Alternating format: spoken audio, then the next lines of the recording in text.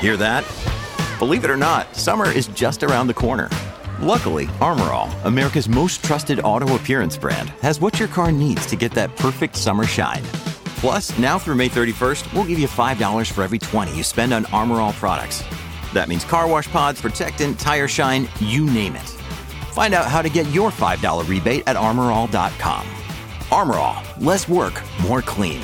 Terms apply. Another day is here, and you're ready for it. What to wear? Check. Breakfast, lunch, and dinner? Check. Planning for what's next and how to save for it? That's where Bank of America can help. For your financial to-dos, Bank of America has experts ready to help get you closer to your goals. Get started at one of our local financial centers or 24/7 in our mobile banking app. Find a location near you at bankofamerica.com/talktous. What would you like the power to do? Mobile banking requires downloading the app and is only available for select devices. Message and data rates may apply. Bank of America N.A., member FDIC. Let's get into it. So, guys, today we have a man that needs no introduction on this podcast. He was one of the early people on it. Freaking Jeremy Formato. The guy is back posting videos on YouTube. I'm pumped to see it. I think a lot of people are excited to see it. Your hiatus, I get it. I understand it as content creators and humans, the hiatus. And I think most people, I think a lot of people do, but a lot of people don't because they see so much glamour in it. But I really appreciate like being able to step back from a monster in a way. And it's kind of cool. And I kind of envy it a little bit because we're all in this rat race that you can kind of get away from. But I don't know. I mean, how do you feel being back? Were you excited to see some positive comments? Yeah. I mean, definitely, it's a double-edged sword. It really is, man. So it's like you know, I mean, great question. Yeah, I hit you hard right on the head. Well, being back on YouTube is like, that's the thing. That's why we're here, man. That's why people are on YouTube watching us right now or listening. So no, I mean, it's okay. Look, with the hiatus, a bunch of things happened. You know, I was literally just felt led to like, hey, look, you need to back up and concentrate on your family, and then, you know, just other things in life in general. You know, there's things that I don't know that I didn't spend time learning, like, you know, cultivating, farming, of which we'll dive into that a little bit later. Yeah. But I mean, like, there's, you know, things that I needed to kind of do. I mean, you know, a whole lot of governmental education, historical education, things like that I needed to kind of catch up on in order to, you know, I see the writing on the wall. I was like, hey, look, I need to make some changes before it's too late, or, you know, whatever it might be. And you didn't stop doing car stuff. You didn't stop tuning. You didn't stop working at the shop. Like, you just kind of stopped publicizing what you do every day. And crazy, because when you stop doing that, people think you just like, you're living in a hole somewhere and like not doing anything. Yeah. Like, and I mean, like, here's something things happen off of the internet. Yeah, here's something I wanted to say is that, like, I mean, people are like, oh, you know, how could you do this to us? It wasn't like that. It was like, I never, you know, meant to thumb my nose at anybody or anything like that. You know, it was just like, let's think about it like this. Who wants to work for a boss that their rules change every day, and that if you say something even remotely, you know, questioning something, Jeremy, they're watching. Yeah, I know. Questioning something that they're doing, you know, then it comes and rains hellfire on you and threatens your livelihood. Who wants to work for a boss like that? And so I've tried to put myself in a position to where it's like, I'm not going to be the slave to the master. I'm going to do this to be able to benefit, you know, the people that are watching and have a, you know, I want to be a light in a dark place, for one. But for two, I'm not going to make YouTube my master. I'm going to be able to make it one way or the other and not rely on that. So if you rely on it, you are effectively, you know, you're a slave to that gravy train in a way. It is definitely tough. I mean, I talk to a lot of creators on here as well, and we talk about like, okay, you know, we all kind of have like this centralized YouTube thing, and everything stems from YouTube. Mm-hmm. But you almost have to figure out where like you have something else that's outside of it, and everything, and YouTube just stems off of that. Like, yeah, we can get caught up because AdSense is fantastic and we all love it, and you know, that 1 out of 10 number is you live by it, you die by it. Yeah. And like it can. And so what you're referring to is of your last 10 videos of how it performs? Yeah. Okay, yeah.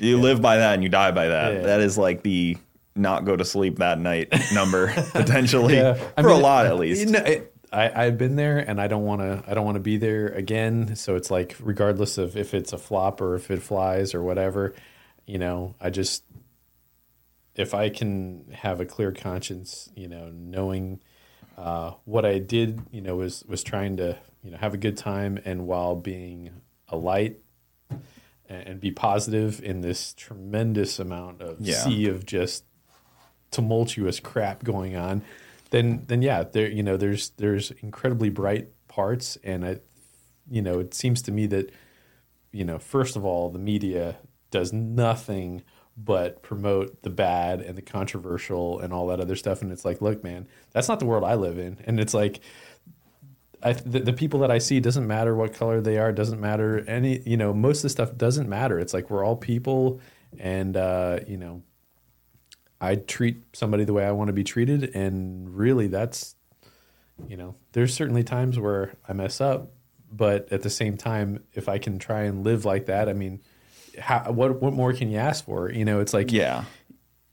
Whereas the media wants to paint the picture and really stir us all up, and I mean, you know, that's just, you know, one of the best things you can do is like just get away from mainstream media. It is not your friend. You know, it's like, in the pursuit of doing what's right, inevitably you're gonna miss that mark because you're in the pursuit of that, and that's kind of like an interesting thing in itself, because if you're not in the pursuit of that, you can't do wrong, really. Like other countries, they, like communist countries, you never say that they did something wrong. Like, they know what they did. They did what they wanted to do. But in the U.S., we kind of do wrong stuff because we're in the pursuit of doing right. You get what I'm saying? Does that make any sense? I don't really. I heard somebody else talking about this. This is not my original thought. Shout out to Vivek. He was telling about this. He's like, nobody ever gets on China for not following up to what they're trying to do. But like the U.S., we fall short of the Constitution all the time, and we know that. Yeah. Maybe this is a rabbit hole that to go down in the first 7 minutes is crazy.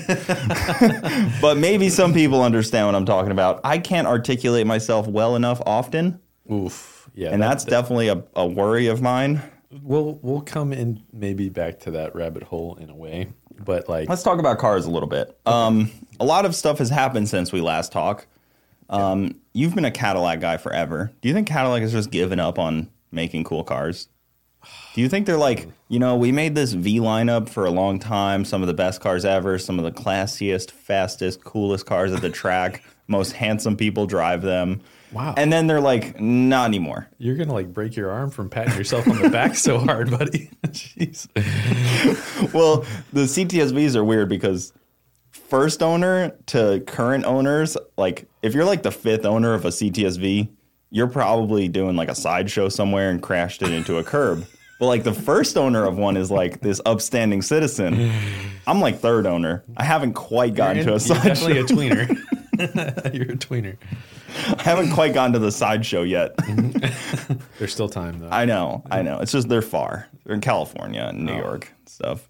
But yeah, Cadillac, they're kind of just done, right? Dude, I don't know. It you know, just judging by traffic and looking at all sorts of different cars that you see in your day-to-day, there's a lot of, you know, you have the CT4 and then the 5 and then the, you know, I can't even keep up with them. They look very mundane too.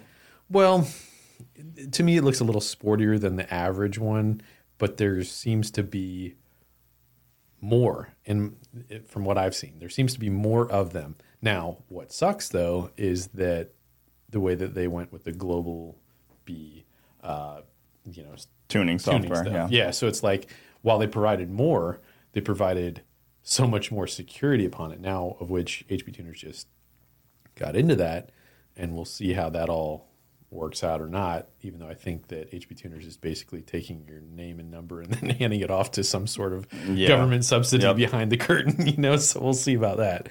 But yeah, I mean, I think that it's cool that we can. I was so, you know, okay.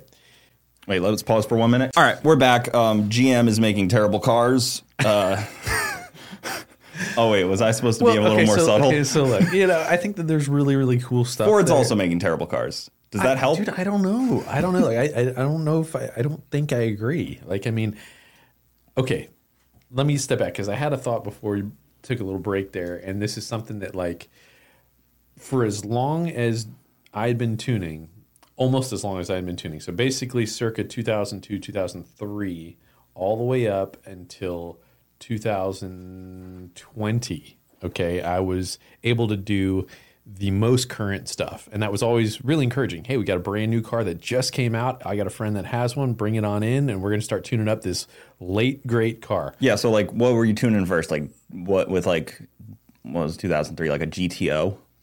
So that's like, pre-GTO, but so like when that came out, 2002, it was like the early LS stuff. Okay, so and like even F then, bodies, yeah, so F bodies, C6s, not even C6s, C5s. So C5s, that was right at the beginning of the C5 Z06, and I'll tell you what, the C5 Z06 is still a very impressive car. I remember my first time riding in a C5 Z06, and I was like, "Good God, this thing freaking gets it!" I was like, "This is a fast car. It's nimble."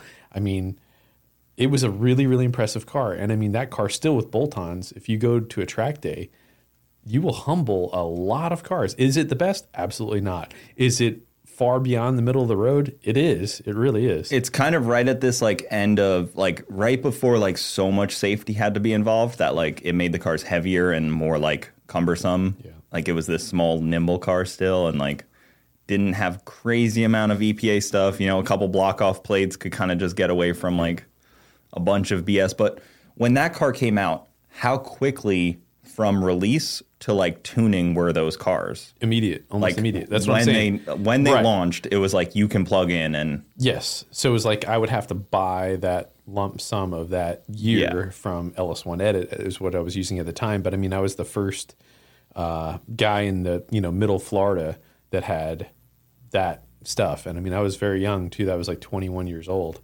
And it's an incredibly large investment to be tuning those cars. And I mean, by the grace of God, we made a good living doing that for a while. But again, it was so exciting because it was like something brand new just came out and it was cutting edge and you're able to mess with cutting edge. Now, 2020, I haven't been able to do a C8 Corvette. I have one sitting on my dyno right now. And I'm having a little bit of problems with it right now. And I did write a tune for it, and we did get it in, but it's like I'm still having some protocol issues. But, dude, that is now 4 years removed. So that car came out in 2019, the 2020 Vet. 4 years removed from new. So it's like the aftermarket production of stuff has, I felt, been hampered at least, but had stuff been able to be tuned and be able to go farther, we should have seen many, many, many more thousand plus horsepower. And it's not groundbreaking. Like it's on like the engine's already known. Like it shouldn't have been so groundbreaking. Where it's like, like when the LT one came out, that was like kind of like a learning curve. Yes, the C8 should have been kind of just like a variant of tuning the Z06. It is, but the firewall. The C7 Z06. So basically, what I've understood is that the protocol for communication was written on SHA-256, which is the same language as Bitcoin. Okay, that is the same. So it's like super encrypted, like government level encrypted. Which, by the way, this is an interesting side note here on a conspiracy theory. So I was like a big Bitcoin guy and whatever. Yeah, government level. No, when you say government level encryption, I just think like so they paid way too much for a cheap product.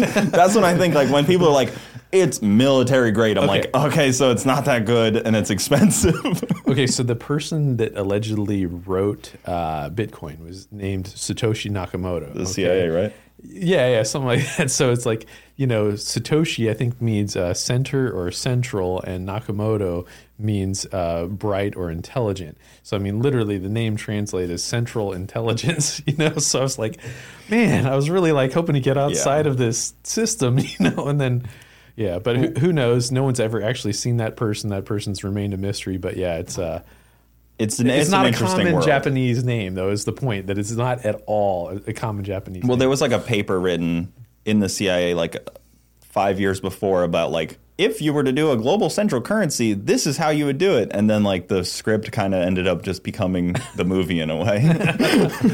And we're in it. Strange. It's weird how that works. Yeah. The CIA has never done anything similar to that, though, right? This would be an unprecedented thing where they try to take over. If there's some sort of false flag, there's usually 3 letters that would come up. You know, they would never do anything like this. They've never tried to take down a government or anything, Jeremy.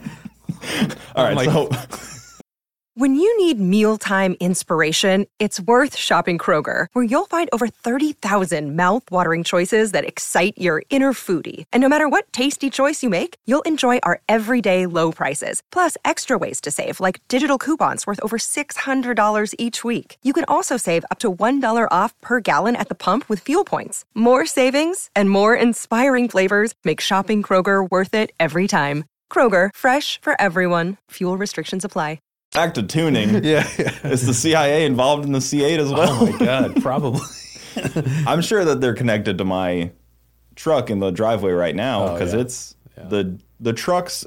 The Global 2 is what it's called, right? Global B, I believe. Global B, yeah. B2. Interesting how I've made that connection, like dyslexia. Yeah. So it's used across the GM platform. It's not like it's just the C8 right now. Like it's the same ECU in the new trucks and like the Corvettes, and then they're using it in like the Cadillacs and stuff. So it's like it's pretty broad across the board. It's not like it's just unique to that. Yeah, and actually, so just really quick parallel with that is that, it is basically the same stuff as the LT. All the stuff is, I mean, there's a component that is definitely different, and they call it this neural network, which is basically like the VE map. So not to get too deep and crazy nerdy, all of the other stuff, the vast, like 92% of the regular tune is the same as what's offered on the LT part of tuning on HP tuners. It's all the same, except the VE map, which is the foundational map. So I would liken that to, if you're going to build a house, you need a foundation. Foundation needs to be plumb. Otherwise, anything that you build upon it is going to be off kilter. Well, that's what the VE map is. It is very, very important, but you can accomplish many, many other things, and you can get to obtain goals, get the fuel map still right, get the spark map still right, despite messing with the VE map in a way. So it's like you have an overlaying fuel map, in other words, but still, all the bones are there. Like I said, about 92% of the bones are all the same. There's just that protocol component with the neural network. But those are the really big differences between the the engine should, in theory, the engine should run the same. You should be able to operate them the same. The only difference is the ECU or the transmission. And in my opinion, it's very similar to like the GT500 Mustangs, where people can tune the engines, and anytime they kind of touch the transmission, which is a dual clutch trans, they kind of just don't work as well. Like there's no way to nobody's really gotten them to kind of do what they want. But in time, but I think Ford has it so good where if you try to make it any faster, they seem to just break, which is a bad, like they're kind of at their, like they slip just enough to not break. And I think the C8 is kind of going to be in that same boat where like, oh, I'm going to make the clutches bite harder. Boom. Like, that's kind of where you're at. Yeah. I mean, I think I get what you're saying, that. Because can you tune the trans on the new? Not yet. Now, I mean, here's the thing. Everything's a torque algorithm, torque-based manipulation. So everything is torque-based. I mean, everything. Whereas the earlier LS stuff, had some stuff that was torque-based and some other stuff that wasn't. So it's like, in other words, if we wanted to idle, we're going to command X amount of torque, So you can go into a throttle table and say command X amount of torque. And what that does is that opens the throttle and or will add timing in order to achieve that torque figure. Totally sideways of the other, controls. Before it would be like you add airflow and you add the timing separately, and then you have basically a sum, or you have a desired result. Whereas the stuff that's torque-based is vastly, vastly different. So it's like everything is based on a torque. So it's like if you were trying to achieve a certain output or get max output, and say, for example, the car has a blower on it or something, well, now it's going to be seeing that it makes more torque because the mass airflow is showing that it's making more torque. The map sensor is showing that it's making more boost or boost in general, and then it's going to cut the throttle. So you have to get that torque figure within line, and then if you don't, some funny things can happen. Yeah. So. And it's interesting because, like, as far as I've ever seen, standalones aren't doing that at all. They're using a very mundane level, whereas GM has to be so cutting edge because of all these, like, all their traction controls and torque managements and stuff like this, how all the wheel speed sensors have to kind of feed into the throttle body for some reason. Mass integration. Yeah, they have to kind of overcomplicate it, which just makes it harder for an end user and more complex for an end user. Yeah. Where, you know, somebody's like, oh, you just stick a aftermarket ECU of your choice on there and go ahead. But it's like, yeah, but it's not going to drive like it should no matter what. Because there's something great about how OEM, in my opinion, there's something great about how the OEM engineers have done a lot of these new cars. Oh, agreed. Yeah, I mean, the drivability is amazing. Like, I mean, if you jump in an LS car versus an LT car, the LT car offers just a number of more degrees, better drivability, cruising, smoothness, everything. It is incredible. Yeah. And like the late model LT supercharged stuff, there's cars that make more peak torque, like the Hellcats and whatever, but there's nothing that has both the drivability, the smoothness, and that bottom end to mid-range torque. There is nothing that makes more immediate torque and smoothness with the direct injection, the variable valve timing, and the blower. It is top notch. Yeah, especially when like you get into the automatic ones where those trans just kind of like. I had this discussion with somebody the other day where they were like automatic or manual, and I was like, 2012 and older, manual. Yeah. 2012 and newer, it's hard not to really think like the automatics have come. Like if you're talking like a 4L80 in a performance car, okay, I'd rather a manual. Yeah. If you're talking like a freaking 8-speed in a C7, it's hard to really not like that. And really, you know, the new ZL1, I say new ZL1, but it's like the ZL1 that's 2017 on up. The best car 10 GM ever made. Yeah, it's one of the best. I mean, I agree that it's the best Camaro that they've ever made, but that transmission, best Camaro, yeah, and that transmission is just incredible. And I've just recently, with some of the latest stuff from HP Tuners, unveiled a little bit more control. Like, I mean, I could get it pretty good, but I could make it even better and even faster and even firmer with that 10-speed. But I mean, it's like having everything that you could ever ask for. I mean, it's like having split gears, but yet you're having a performance acceleration in first gear, and yet you have the highway gear that is really holding it down, and then you give it a little throttle, it downshifts 3 or 4 gears, and you know the converter locks up in second gear. So it's like having a super nasty converter, but not.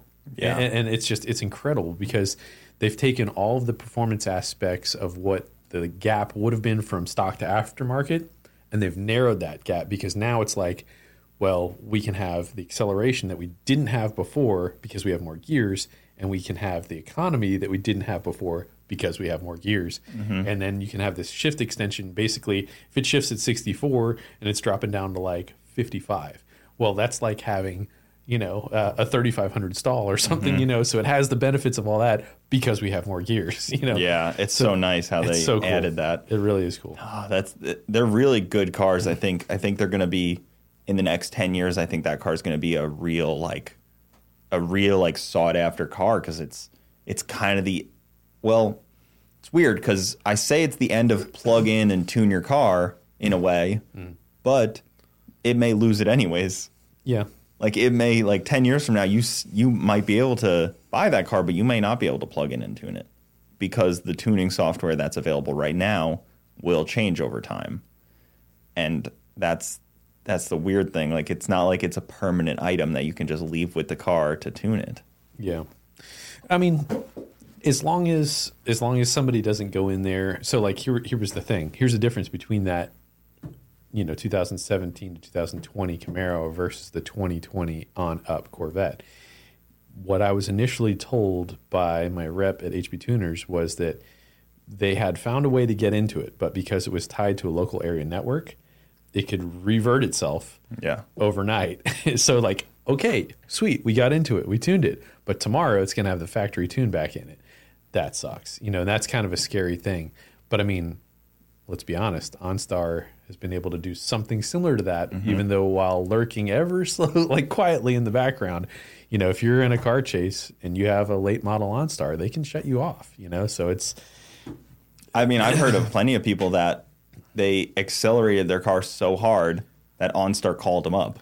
Did it? Like, were you in an accident? Yeah. No, I've definitely like heard you're that. still mid-pass. I had somebody that swore, like, yeah, I took my truck to like 120 miles an hour, just got it, and OnStar came on and said, hey, what's going on, whatever. He's like, I couldn't go past 100 after that, or 107 or whatever it was. Blocked him out. Yeah. I was like, dude. They added that to his social credit score. I want a little tick. Duly noted. Yeah. Bad person.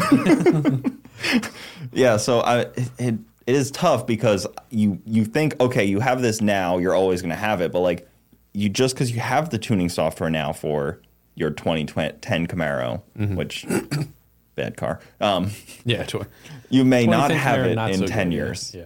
Like that tuning software could change over time because it's not a permanent thing. It already has, you know, and it's like, dude, HB Tuners has felt some of the pressure from EPA, which just sucks, man. I can't believe, you know.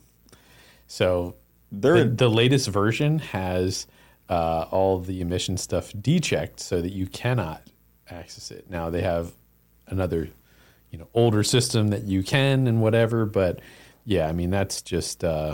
they're the bullet sponges currently right now.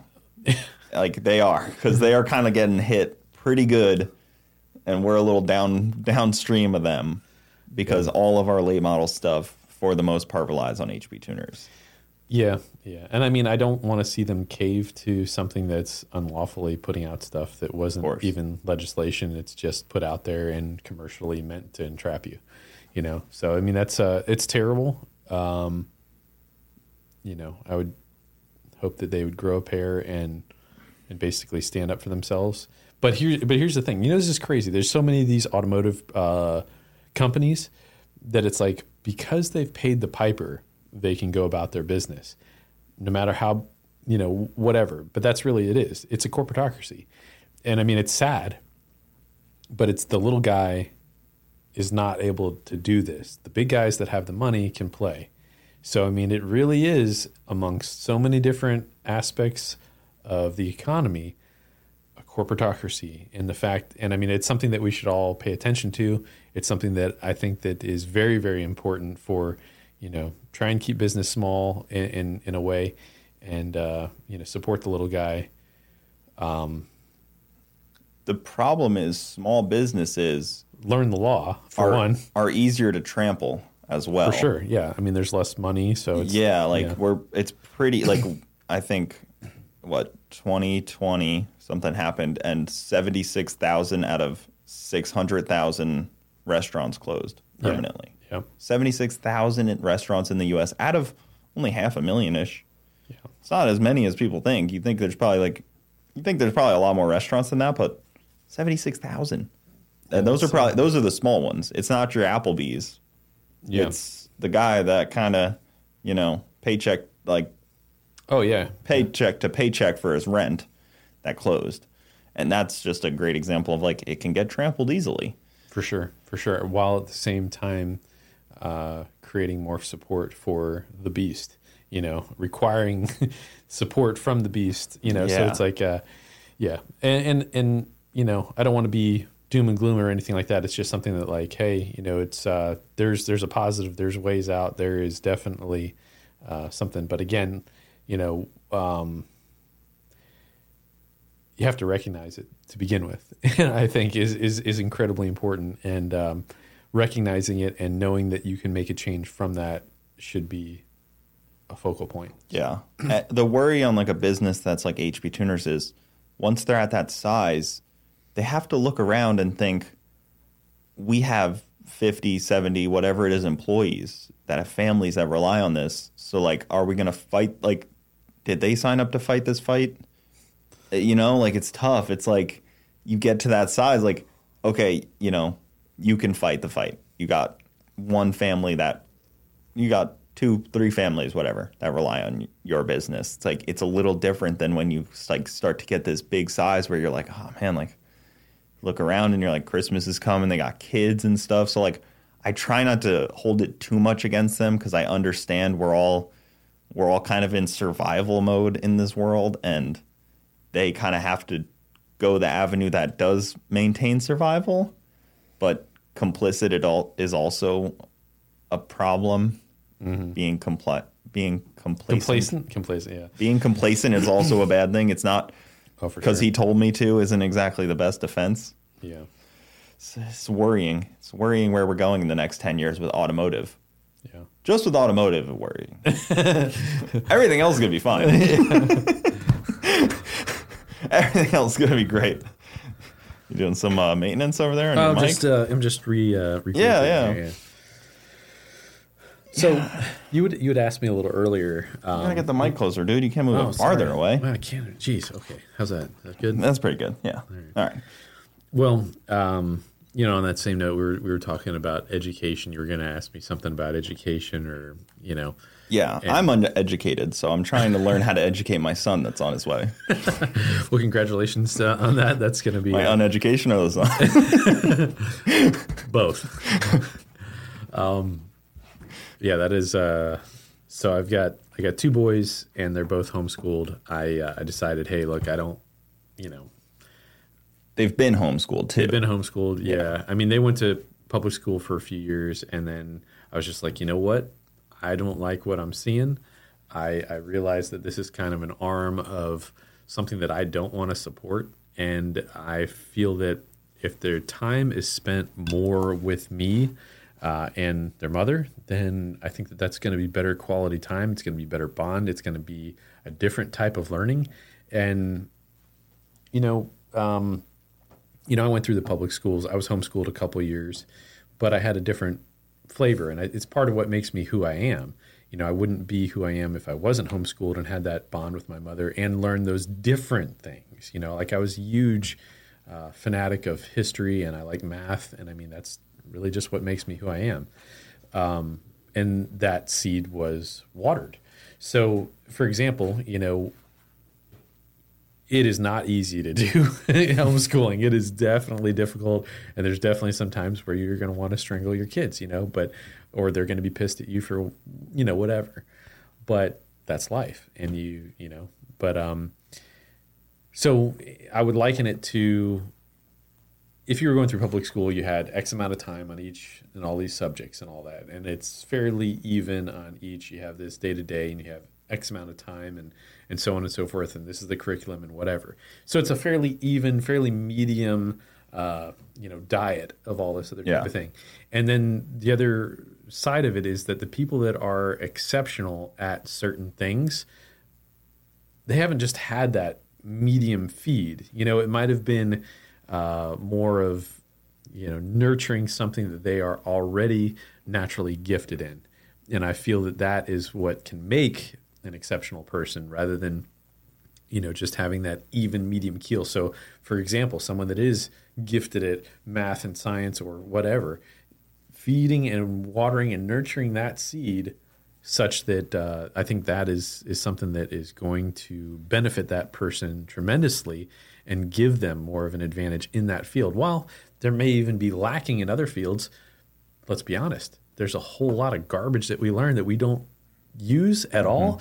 And there's a whole lot of stuff that we weren't taught that we should have been taught. So, you know, I find that it's interesting because when I was going through school, if you were bad at something, you got more of it. Like, oh, he's bad at math. Better give him more math so he learns. No, that's true. I mean, absolutely. It's like, I mean, if the guy is the punter and he sucks at blocking, I mean, you're like, better build that skill. It's like, well, it doesn't need to be like that. Like, oh, he's really bad at, like, if somebody's bad at, like, you're either good or bad at math, I think. Yeah. I don't think it's like a very taught, like, you can teach a little bit, but you can't really, like, it's kind of like something that you're just good at. You understand the numbers and stuff. Like, history can be learned. Yeah. Like, political science can be learned. But that, or even like, English class, if you're like really good at grammar and creative and stuff, that can be like a thing that you're born with. Yeah, no, I get that. And I mean, what I'm saying is, just if somebody has naturally got the body of a nose tackle, well, stick them at a freaking nose tackle. You don't make that guy your punter either, So the point is just I think that if we, can realize whatever that gift is, especially if you're doing this for your kids, like, I mean, my kids are incredible at motor skills and driving and stuff, but it's like we've been on the sim, since they could, walk basically, and I mean, I have 2 kids that are incredible at car control and they're racing karts and stuff right now, which is something that I did want to talk about because it is so much dang fun, man. Karts I got to get you. I got to get you into more stuff. So so check this out. This is kind of interesting. Racing karts is smarter than racing cars. I'll say it. Yeah. So it's a cheaper hobby. You can do it more. If there's somebody on here and it's like, look, I love building late model cars, and somebody's like, hey, I want to set this up to do road course, I'd be like, do yourself a favor, take some time and get really good at racing a go-kart. And when you're really good at racing a go-kart and you want to do something slower and you have a lot more money to spend, race a car because it's so much slower. It's just like the processing time. And I mean, let's be honest, driving a shifter cart is like the slowest one is like a 600 wheel horsepower car at 3,000 pounds. The slowest one. The fastest one that I've ever driven feels like 1,150 wheel horsepower car in about the same weight, 3,000 pounds. And it just is, it's hard to see straight when you're going through turns. It's so violent. And the processing is like 4 times faster than if you're going at Sebring. It's just like that straight is, 15 seconds long or 10 seconds long or whatever. But it's like, dude, in a cart, that straight is now like 4 seconds long. You have 3 turns. You need to be looking ahead to that turn. You don't mess up this turn to set that one up right. And the car, you need like the mile an hour to really feel it on like a straight. Like it needs to like really have some power to feel it on like the Sebring straight. But in a cart, on these smaller tracks, you just need to be really prepared to work your upper body a little bit. Oh, yeah. And I mean, the carts are vastly different. So just like, I would say, hey, look, if you went to experience go-karting, you went to some, regular place for the average American public, you're going to get a 1 on a scale of 1 to 10. And it's like driving a Miata. Let's be honest. So it's like, it's slower. It doesn't have the grip. It doesn't have the power. You might get a G and a half. Miatas. You might get a G and a half out of a rental car, which is still a good experience. It really is. And you can absolutely haul the mail with some of those if you really learn how to carry the momentum.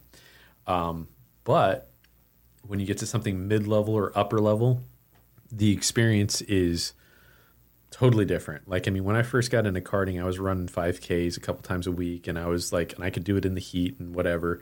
And, I was in pretty good shape, a little thinner. Rollerblading a lot. With my fanny pack. Topless, of course. Across the highway.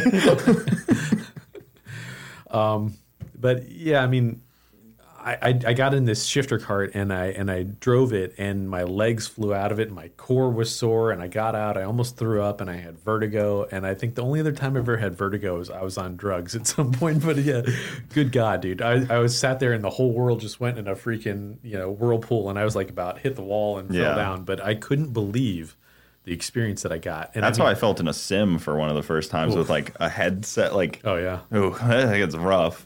Trying to drift in a sim, I was like, okay, I'm good. But I mean, it's like I want to get so many more people into it because it's like it's economical. It sharpens your skill tremendously for the money, and it's a physical workout. I mean, there's so many good positive attributes in the fact that you can work on something that you're lacking really, really quickly in a much more condensed fashion.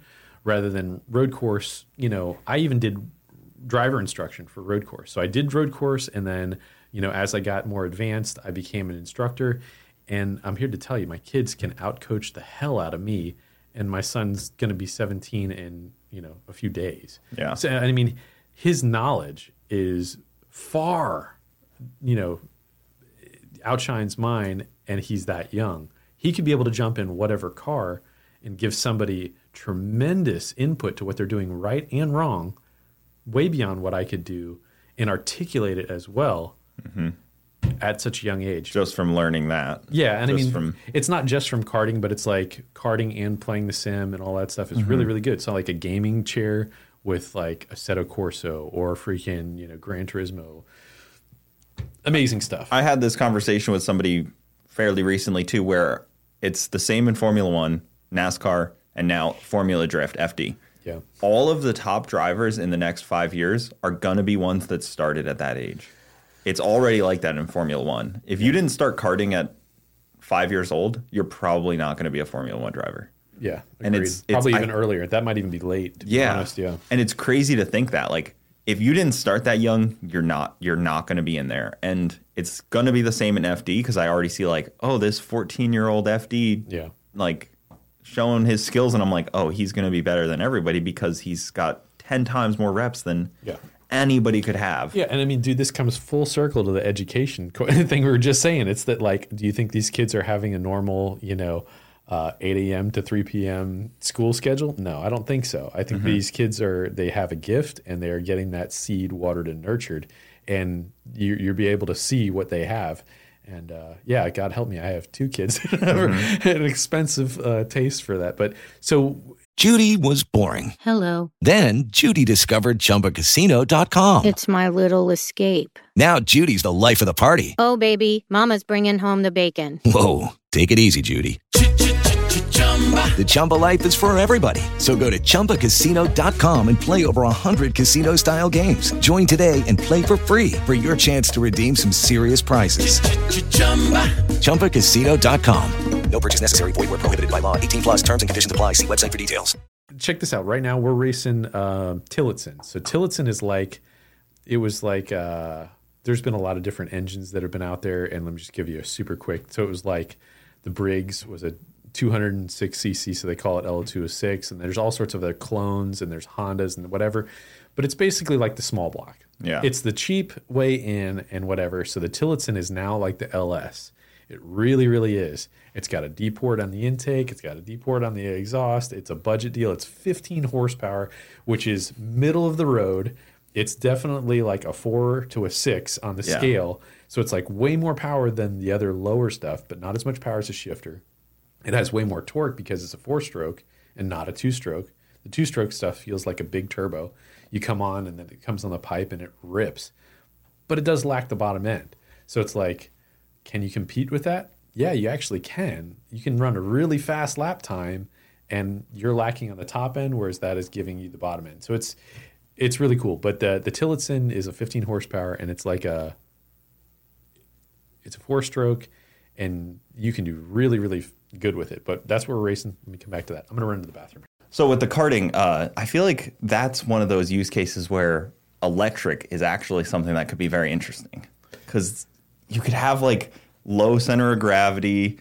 Like, I don't know. Like, I feel like an electric kart does sound intriguing because I'm not crazy about 10,000 pound electric vehicles. I think that's kind of stupid. But I think like you're talking about like bicycles or like motorcycles, like those are very interesting. Like the electric motorcycles right now are crazy good. So like it kind of leads to believe like an electric go-kart could be pretty serious. Well, maybe, but let me just say this though. All right, so here's one of the appeals. Well, I shouldn't say one of the appeals. This is why I would say karting is it for me. And again, it's like I've experienced all sorts of different motorsports, and I'm here to tell you I've found what I love. He owns a Miata as well, so just keep that in mind. Whatever you hear from him, which is for sale. So he owns a Caprice, a C4, and a Miata. So those are his car line. Man, trifecta of like questionability. It was almost like, man, what cars wouldn't you want to own? You make a point though. All right, so you have to think of it like this, okay? There is nothing that can be any lower. It is the lowest center of gravity. Like literally when you're sitting in the seat, you can't stick your finger underneath the chassis. Yeah, it's that and you low. hit a little speed bump and you hit your butt. So it's different, like not even a speed bump, a reflector. Yeah. It hits that.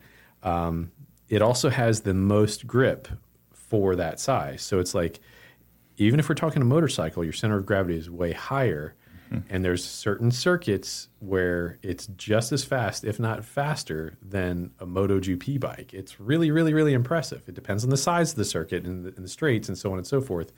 But a shifter cart, and I've seen some videos of them like going right at it, man, as fast as they can go. But we have twice as much, maybe 3 times as much grip as a motorcycle. When you consider that a contact patch of a motorcycle tire is like a couple stacks of quarters right there. I mean, you only have 4, and then that's one tire. And so the grip level is insane. Like you can experience 3.5 Gs karting, which is insane. You're never going to be in a car that'll experience that. You're just not. And you can have to be an aero. Tossed off a motorcycle and probably experience that. Touche. That's probably about if you're so, and it's also the lightest possible chassis, when you really think about it. And that's where I would disagree with the electric, because I mean, if you're talking about that chassis is 160 pounds, dude, how much does a battery weigh? And I mean, even if you're doing lithium ion stuff, yes, it's incredibly light if you're doing lithium ion and whatever, which, maybe. I know a guy that could do titanium chassis. Well, the thing is with the chassis, the component of what it's made, I don't even know what it is, okay? But it's it varies amongst manufacture by alloy. So, for example, it is so highly technical. This is where it gets crazy, too, because, again, the component of what you're using, that alloy, that chassis is going to flex more or less. So thus it's going to yield more or less grip, and then it's going to have a longer or shorter duration life before it just turns to garbage. So, like, I've had a chassis that was soft enough, and I had grinded it enough times that it just ended up flopping. I had to, like, re-weld it, and it's, of course, not going to be what it was to begin with. Yeah, that's why the used ones are, like, they actually get worn out. Yeah, they get worn out, and I mean, they're the pros, they, like, the first couple hours of the chassis use, and then they, like, kick them to the curb for, the average guys like me. So, even having something that's that young is good, and it will eventually hour out. But, that's on the race edge of stuff. But point being... And there's no real suspension on these either. No, there's nothing. There's nothing. No shocks. You are the suspension. The chassis is a suspension. So you are, you're the only thing that's really moving besides a little bit of flex in it. Yeah, and I mean, there's a lot to that. So it's like when you come into a turn, you actually want to push straight on the steering, or I mean on a braking zone. You want to push to the steering wheel to transmit that force down to the front wheels. Yeah. And it's like when you're going through a turn, you want to kick your heels out, pushing your butt back in the seat, and it straightens out the chassis. So there's actually like these heel things. It's just like a heel mount, I guess, that you would push against to try and do something with the chassis. So that you're very physically engaged in that. Plus your core is trying to fly out. Yeah. So you have to have a rib protector, otherwise you can break your ribs and stuff. So my friend's wife broke her ribs on a very minor, accident. So yeah, that sucks. Yeah, it's pretty crazy how like actually labor intensive it is to drive. Even like driving a car on a track is pretty labor intensive, and you have comfort and power steering. And then you imagine on a shifter cart, you are just wore out after. Yeah, and I mean, so let's think of that 1 to 10 scale that I gave you. If you're going on a 1 to 10 scale on a rental cart, to me, that's kind of like a light jog. Or a fast walk. That's what it is. You get into a cart that's a 4 or 5, and now you're talking about it's a pretty good paced jog. Yeah. And then you get up into a higher level, it's like an 8, 9, or 10. It's like an all-out sprint, and you are going to get your butt kicked by the end of it. And I mean, doing an 7-8 minute stint where most of these are like 15 lap pre-final or final or 20 lap, that's, if you're looking at a 45-second lap, 20 minutes, you're looking at pretty close to 15 minutes. Yeah. 15 minutes of doing an all-out sprint, dude. In the sun. In the sun, in a full gear. Yeah. Like fully suited up. It will make you get in shape. Yeah. Whether you want to or not. If the seats immediately are a heartbreaker. Yeah. Yeah, you have to be tight, and sometimes it's hard to breathe. And but my gosh, dude, so much fun. So this actually, and I'm going to use this as a nice little shameless plug here too. So it's like the next video that we're doing here is actually we found a vintage racing cart, and actually Yoho over at Showtime had a cart that had been sitting for like 5 years or something. I had no idea it was even there, and I go there all the time. And he didn't tell you? No, he didn't. No, I was like, hey, my kids are getting back in the cart. He's like, oh, hey, I got one. You want it? And I was like, Yeah, Of course. Okay, and dude, Do you know who I am? but it's a vintage racing cart. I never even so it was a Yamaha KT100, and to be honest, that would be like the F40 of like the late 90s. It was like badass for what it is, and it rips. Yeah, Yamaha engines are top tier, especially late 90s ones. Just take a wild guess what you think it revs to. Just a wild guess. Oh, it's probably like a rotary that's like 12,000 or something cool. 19,000, dude. Holy crap. 19,000 RPM. Your typical two-stroke that you take, like the shifter carts, they're about 12,000. Yeah. But 19,000. So it's a smaller piston. It's a 100 rather than a 125. So the bore and stroke's a little different. But dude, So fun. Oh my 19,000. God, dude. I love RPM. I couldn't. Yeah, it's wild. I mean, it's definitely something. So I mean, that video will be coming up in a couple days, or actually, it'll be out before. Probably out before this. Yeah. But Well, Yamaha is who designed the cylinder head on the 2J. Oh, that's which is sick. kind of cool. That is Toyota really kind of cool. outsourced that design. So Yamaha did a couple weird things. They designed like the exhaust on the LFA. Oh. And then they design like they're outsourced to do weird things like this, and that's why the 2JC's cylinder head is so great, because they use somebody that makes two strokes. No, that's awesome. That's good to know. Yeah, it's like a funny little segue that they can, Oh, no, that's really. and they really make cool. pianos too. Yeah, they do. weird. They actually make a whole lot. A of weird things. company. It is honestly. But kudos to them. I have noticed that they do make certain instruments too. It's like Mitsubishi. They make like the Yeah. air conditionings and then cars. Yeah, right. Yeah, for sure. So the karting stuff, I think EV would be kind of cool. I get the purity of It's gas gaining engine. traction, even though I don't want it to. You know. But if you could put weight over all four wheels, Yeah. is something that would be valuable. So on that same note, this is something I just really learned. I mean, you're absolutely dead on. If you can, so we have to make weight, and I was, running a qualifying time, and then so I had to add like 24 pounds in order to compete in this one class. Well, believe it or not, that weight actually helped gain traction in the turns, and the fastest guy in the shifters was 15 or 20 pounds heavier, and it wasn't because of his stature. It was because they overweighted the cart on purpose. And I was like, when he went across the scales and they said 400 pounds, I was like, oh my gosh, dude. Well, you've driven a no prep car. Look at what they do. Yeah. They but I put mean, it you wouldn't think of that on in- something dynamically changing, from side to side. I can understand it while like you're absolutely right. Putting the weight on the traction where it's desired. But I mean, it But does then make on sense. top of that, they also don't have any downforce. Yeah, there is some things that Which you is can weird. do. Yeah.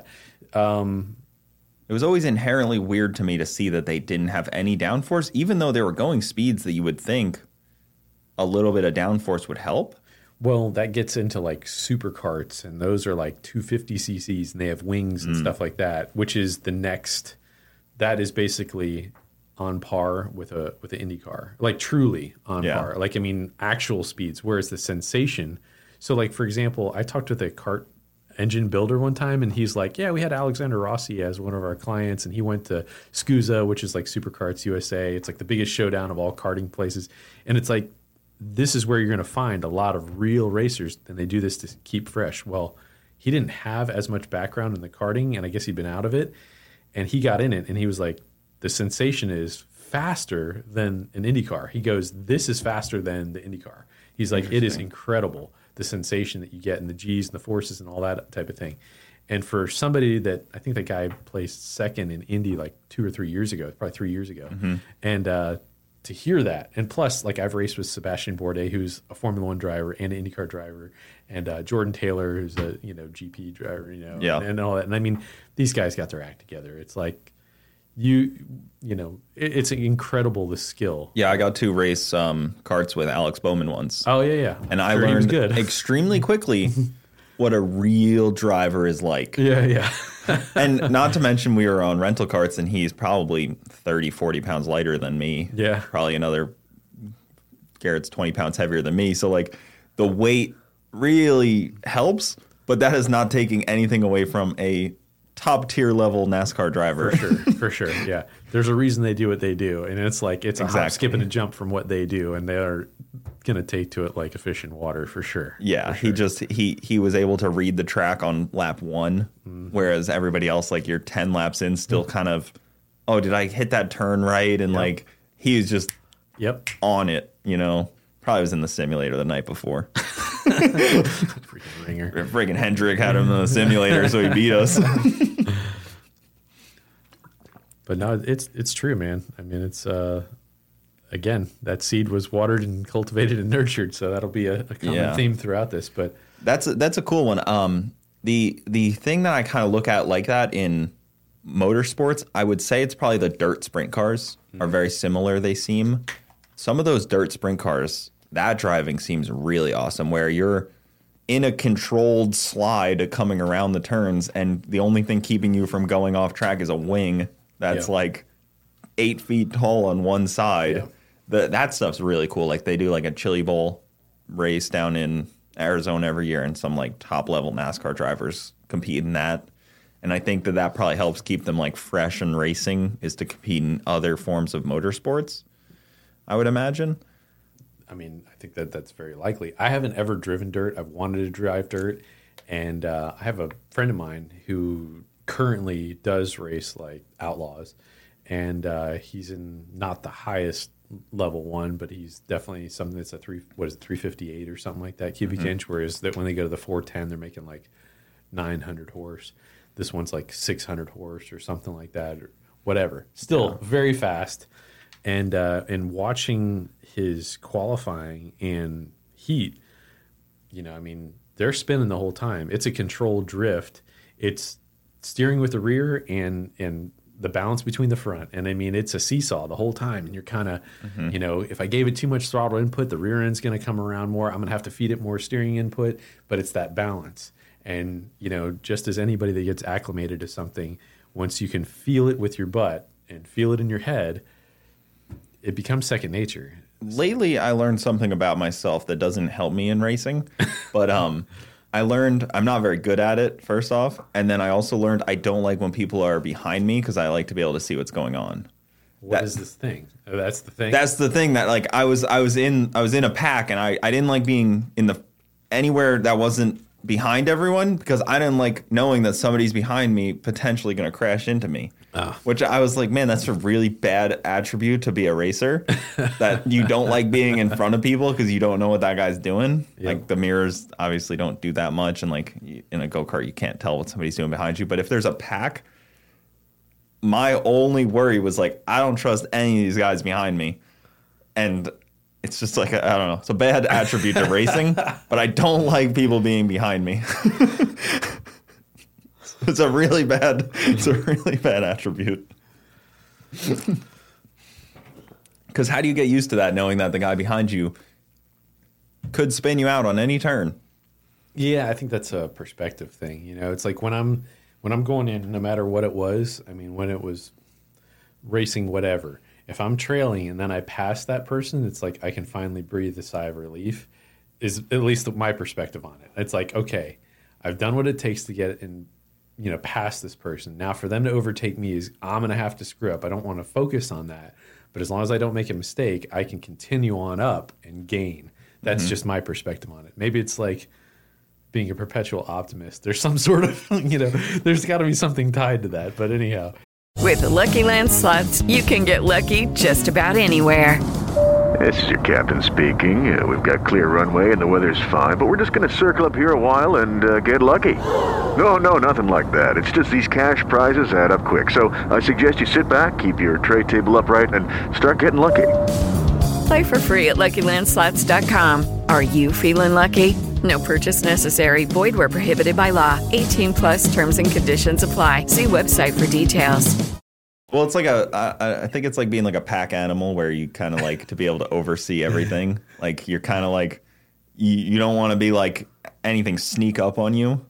Like when you're in the front of a pack, everybody's sneaking up on you. A pack animal. Yeah, you're kind of like a pack animal. I mean, that's kind of what it is. Like there was that thing about like wolves, where the guy's at the back like watching everything instead of at the front. There was something about that, but it was a myth, I guess. I don't know. But yeah, I didn't like being anywhere but the back. It's a weird spot to be. We are our own wolf pack now. I have a weird mental deficiency, you could say. Yeah, I don't know. So back to cars, as we've heard a lot about karting. Is there any cars coming out that do excite you? Like, have you noticed anything like Ford's coming out with some new Mustangs, but the new Mustang's 4,000 pounds. Jeez. I know. I was just like, two-door car. No, honestly, I really haven't been paying attention.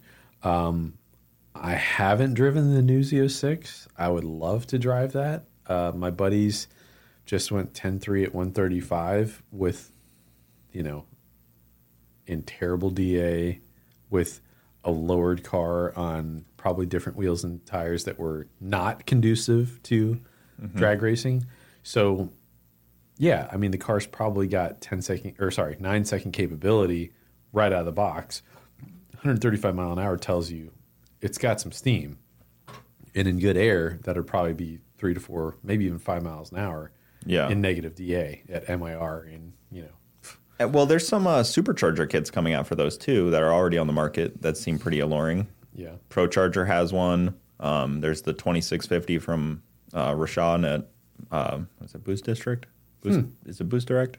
There's Boost District, yeah. That's what I always mix up. There's a sticker on my car, and I always mix it up. I'm sorry. I am very sorry. I always mix it up, but it's not like I'm sending them to a different company at least. But yeah, they just came out with the 2650 for it. He did his own casting and everything, and really? That seems really cool. I think that car with a blower is a really good, a positive displacement supercharger is a good combo on that deal. Yeah, I mean, like the GT500. Now, I've heard that the GT500 isn't so conducive to a lot of boost, but something that has those kind of legs, 9,000 RPM worth of long legs. Dude, does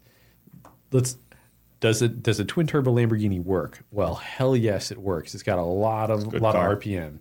So I mean, now we're talking about the domestic market is now doing something where they've got that kind of RPM to work with, and they can compromise that kind of bottom end torque for that top end. That's pretty cool. So I mean, twin turbos on something like that, in my mind. Now again, I don't know how the whole Ford internals work, but I think that the GM internals will probably work pretty good on a moderate amount of boost. And that thing, before too long, you're going to see cars with double the output of that because they can do what the Ferrari can, or I mean, not the Ferrari, but I mean, what the Lamborghini can do. If you can take that torque and stretch it, and just be moderate on the torque and not dropping it all like a ton of brakes, which is what a positive displacement is going to do. But I mean, twin turbos soften the torque curve, broaden the torque curve. Dude, you got something that's really going to fly. Well, that's what, if you look at LDR and top level drag racing, the guys that are going the fastest are trying to keep their motors out of peak torque, because that is when things come apart. Is if you can kind of get your car out of peak torque a little bit, high horsepower, but out of peak torque is when you're going to kick the crank out of it. If you lock your trans in peak torque, high RPM, all your power, it's going to potentially be a bad deal. Yeah. No, that does make sense. In essence, that's kind of what I was alluding to. But yeah, you've articulated it in a better fashion for sure. I just see it in the drag racing side of things. No, it's true. And with a 2-speed trans or a 3-speed, you're very succumb to that because it goes the gear ratios. There's no subtle to the next gear. It's you're now in third. It's a hit. There's a violence that occurs there, especially with a big blower car or something. But yeah, it's pretty prominent in that kind of thing. I know you were tuning on Keith's car, right? The Fox body. Yeah. I mean, that thing was probably making pretty solid amount of steam. Yeah, I mean, there's a guy, Brady, up there. He's a young guy. He was actually a junior dragster champ, and I think I've known him since he's been 16 or something like that, and now I guess he's probably 21 or something, 22. And he's got a similar car. In fact, I actually got some videos on that I'm going to be releasing, where we tuned that car on methanol. It was the first car I ever really tuned on pure methanol. But it was really fascinating because they said, hey, you can't do it with the Terminator, but we did it and found a way to make it work. But Brady is very, very... I think it's just hard on the O2 sensors. Because the Dominator uses a different O2 sensor than the Terminator. I think it also could be the spectrum of the O2 sensor, too. Yeah. So But again, that aside, Brady has another car that's kind of very much akin to Keith's car. They're both running within, I think, a tenth of each other. And they're no prep cars, but at the same time, they're 7-second street cars. You know? Yeah. And what I learned about no prep through Keith and Brady is tremendous. But it's vastly different, that setup versus their track setup and how to do all this type of thing. And I mean, they've gone off much deeper than I would care to go. You know, my bag has always been fast street car, and now fast is a relative term for sure. Yeah. But it's like not everybody can, you know, in order to have a car like that, you either need to have a crew or you're going to be dedicating a tremendous amount of time, money, and effort yourself and learn how to do almost everything yourself, which is, you know, that's a very, very small niche of people right there. So if not everything yourself, and you have a very decent amount of income where you can sub certain things out, you still just nobody's going to do that unless they are really, really, really deeply involved in knowing the setup, because it's going to devour you one way or the other.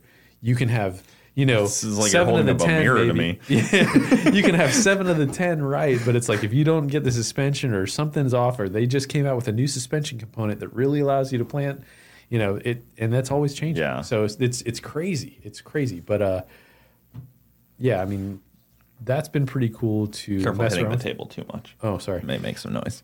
But yeah, that's a cool car. I mean, you got to drive it too. Yeah, I did. And I mean, like, I was not prepared for, you know, it's fast. And letting off a trans brake button is a beautiful thing. Yeah. I'm definitely not prepared to go that fast. You know, it's just something like, look, and I honestly, I notice it in my kids as well, too. It's really, really funny. It's like there's some people, and my son can articulate this in a different type of way. He's like, there's 2 types of drivers. He's like the ones that's going to go just basically all out, right in, right away. And then there's the type that wants to feel everything out. And after probably lap 3 or 4, they might start giving it the beans. And that's basically me. Is that I don't want to go into something completely just dive, you know, head first into unknown depth water. To me, it's like I got to check, make sure that water is like, you know, and then I'll do it. But it's going to take me a little longer. You don't just turn on the shower and get in? You know, sometimes if you need to wake up fast, there's nothing quite like a cold shower. But no, I mean, I would do it, but I've learned to err on the side of caution as I've seen, you know, over the years I've noticed. And plus, as you become a parent, I think things change. You know, it's like your risk changes. And it's not that I won't risk stuff at all. It's just that it's more calculated. It's like, you know, so yeah, I want to feel out the car, make sure it brakes, you know, like for example, the other day I picked up my buddy's C8, you know, and it's like, oh yeah, hey, it's here and whatever. Well, he towed it here. Yeah, he didn't mention that it has race brakes on it and you have to downshift it if you want to decelerate at a stoplight. You can't just jam on the brakes there at all. Yeah. He didn't mention that it's a setup for somebody that's 5'5", so my knees are hitting the steering wheel. You know, it's like he also didn't mention that it's on slicks. And he's like, oh, yeah, don't go faster than 10 miles an hour in the rain. Well, it rains every freaking day here. You know, so he's like, going to rain. He's like, it will spin out. He's like, I've done it. Fantastic. So, thank you. Thank you. I'll get this figured out right away for you, bud. Man, this in my mind, it was going to be so fun to drive this car home. And then, something else happened and it lost a couple cylinders on the way. So I had a terrible drive on the way home where in my mind it was like, wow, I'm going to be able to drive this C8. It's the 2022 C8, whatever it is. Fastest one in the world, you know, naturally aspirated. I'm going to rip it. I'm going to maybe get a race on the way home. No, dude, I just... I like what you're saying about the slowly step in. My first pass in the Camaro was an 840. Once I had the 2J. And did not know what it was going to do. I had not driven this car with 1,000 horsepower at this time. And thankfully, I do appreciate that when I was talking to Alpha and I was being a little freaking wuss about it, I was like, hey, are we going to like, you know, turn it down a little bit for the first pass? And he goes, why would I do that? I was like, I don't know. I haven't driven the car. He's like, why would I turn it down? I was like, all right, I'll just get in the car. And he's like, you just shift when you have to and hit the brakes. Like he's like, you just drive the car. Like turning it down is not going to change what you do in there. Yeah. And I was like, okay. And it went 840, and I was like, oh, all right. And then like 2 passes later, went like 8-1. Jeez. And then we ran the whole event like that. It was the first time out. It was FL2K. Great time to take out a test car. Yeah. But I wanted to lightly get into it, and I think having somebody kick me in the ass and say no was actually a good thing for me because I was being a wuss. Yeah. No, I got you. So it's an interesting balance. I definitely get if you're on like a road course, especially if you're kind of on like a very untested vehicle, maybe be a little bit more gentle. Yeah, I mean, a lot more can go wrong in a way. Yeah, agreed. Definitely agreed. Well, definitely a lot can go wrong. So, do you want to talk about your tuning school at all? Do you want to talk about teaching people to tune? Are you going to teach me to tune? That'd be cool. Yeah, I mean, that is definitely something that I want to be able to go through with YouTube is like, I'll show little segments, and it's like, if anybody that has watched what I've done for years past, you know, it's like I want to dive into that. And the people that are interested in that, then dude, I'm your nerd. Yeah. You know, we can talk nerdy and get into some detail stuff. By no means do I know it all. I mean, I know a whole lot, and I understand the dynamic across many different engine platforms, and just the characteristics of control and to get a desired result. That being said, yeah, I mean, we're going to do a tuning school, and it would be HP Tuners based, and we'll definitely do a number of them through the novice to intermediate level. But we want to be able to get the people that are new to it understanding not just the strategy and vocabulary of the GM mindset, GM computer mindset. So again, it would be GM based HP tuners, but understanding, you know, the strategy and how the computer thinks, how the whole setup is done, and engine dynamics. So for example, you know, if you have and troubleshooting, I mean, those are tremendous because it's like you can be tuning, and it's, you know, say for example, when I'm going on a tuning trip and I've got, you know, 40 cars lined up to tune, I'm here to tell you that maybe 2 out of those 42 cars are problem free. The rest of them are troubleshooting and solving problems. So to me, troubleshooting is incredibly important. So understanding, hey, does it have the right plug for the power level? Do we have a vacuum leak? Are the O2 sensors working all right? Is the intake air temperature working right? Are we at boost control where it's supposed to be doing? All of these things are so incredibly important to becoming a tuner. So it's like if you don't have those prerequisites, I want to be able to offer those. Whereas I feel other tuning schools don't do that, and it's such an integral part to understanding the bigger picture and being able to solve those problems and or work around them. So yeah, I mean, we're going to do like an engine test stand, you know, not only do bookwork and understanding, you know, hey, this is what this means. This is what happens when we have this problem, or this is what a VE map looks like on a naturally aspirated car with a big cam versus a positive displacement supercharger car. Vastly different curves. Yeah. They look like completely different. But understanding that, and then, hey, when you have a VE map that's really funky, the car's going to drive like this. Why is it like this? Do we have the wrong injector information? You know, going through little things like that, but I'll make it all tied together so that people can understand and be very, very, you know, we can go break it down to basics and just understand, hey, a bigger engine consumes more fuel, you know, but a bigger camshaft consumes less fuel down low and more at higher RPMs. Little things like that, and just understanding how it all works and fits together is incredibly crucial so that you can be in layman's terms, but yet be very, very advanced in a short amount of time. That's what I was going to say is the tough part about tuning school is because if you have 10 people standing there, they all have very vast different levels of understanding. I've been to a tuning school, and I didn't have enough understanding when I walked through that door to, I think, grasp enough from that tuning school. If I went now, it'd be a lot different. Yeah. Unfortunately, it's about, because like some tuning schools, show up at level 1. Some tuning schools show up at level 5 and will make you level 10. Yeah. It's kind of like there's a couple of them out there, and I know of a couple that tune like Holly schools and stuff. Devin Vanderhoof does a lot of good videos on Holly tuning, and he does a school as well for like big power stuff like drag racing school is a little different than like, let's tune this car so its street manners are still good. Yeah. Because a lot of people don't even think about that. Like your typical run of the mill, like my car, the street manners are not a thought. when you're tuning that, like that's like, you're not gonna like, all right, now let's go take it on the street and make sure that it cruises nicely. No, absolutely. No, that makes perfect sense. I mean, so, I would just say it in a different way is that, street car, daily driver type stuff. Well, mine's a street car. Don't try to. Oh, no. It may be sitting on the lift for the last 3 months, but it's a street car.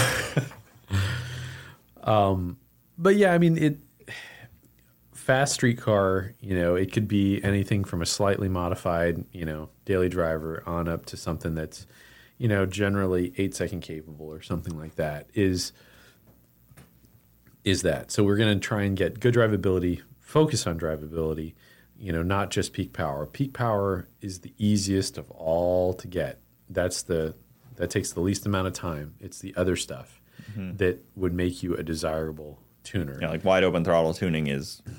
Yeah, I mean, it's the one dimension where we need three dimensions here. So trying to nail those is very, very important, and hopefully we can bring a lot to the table with that. There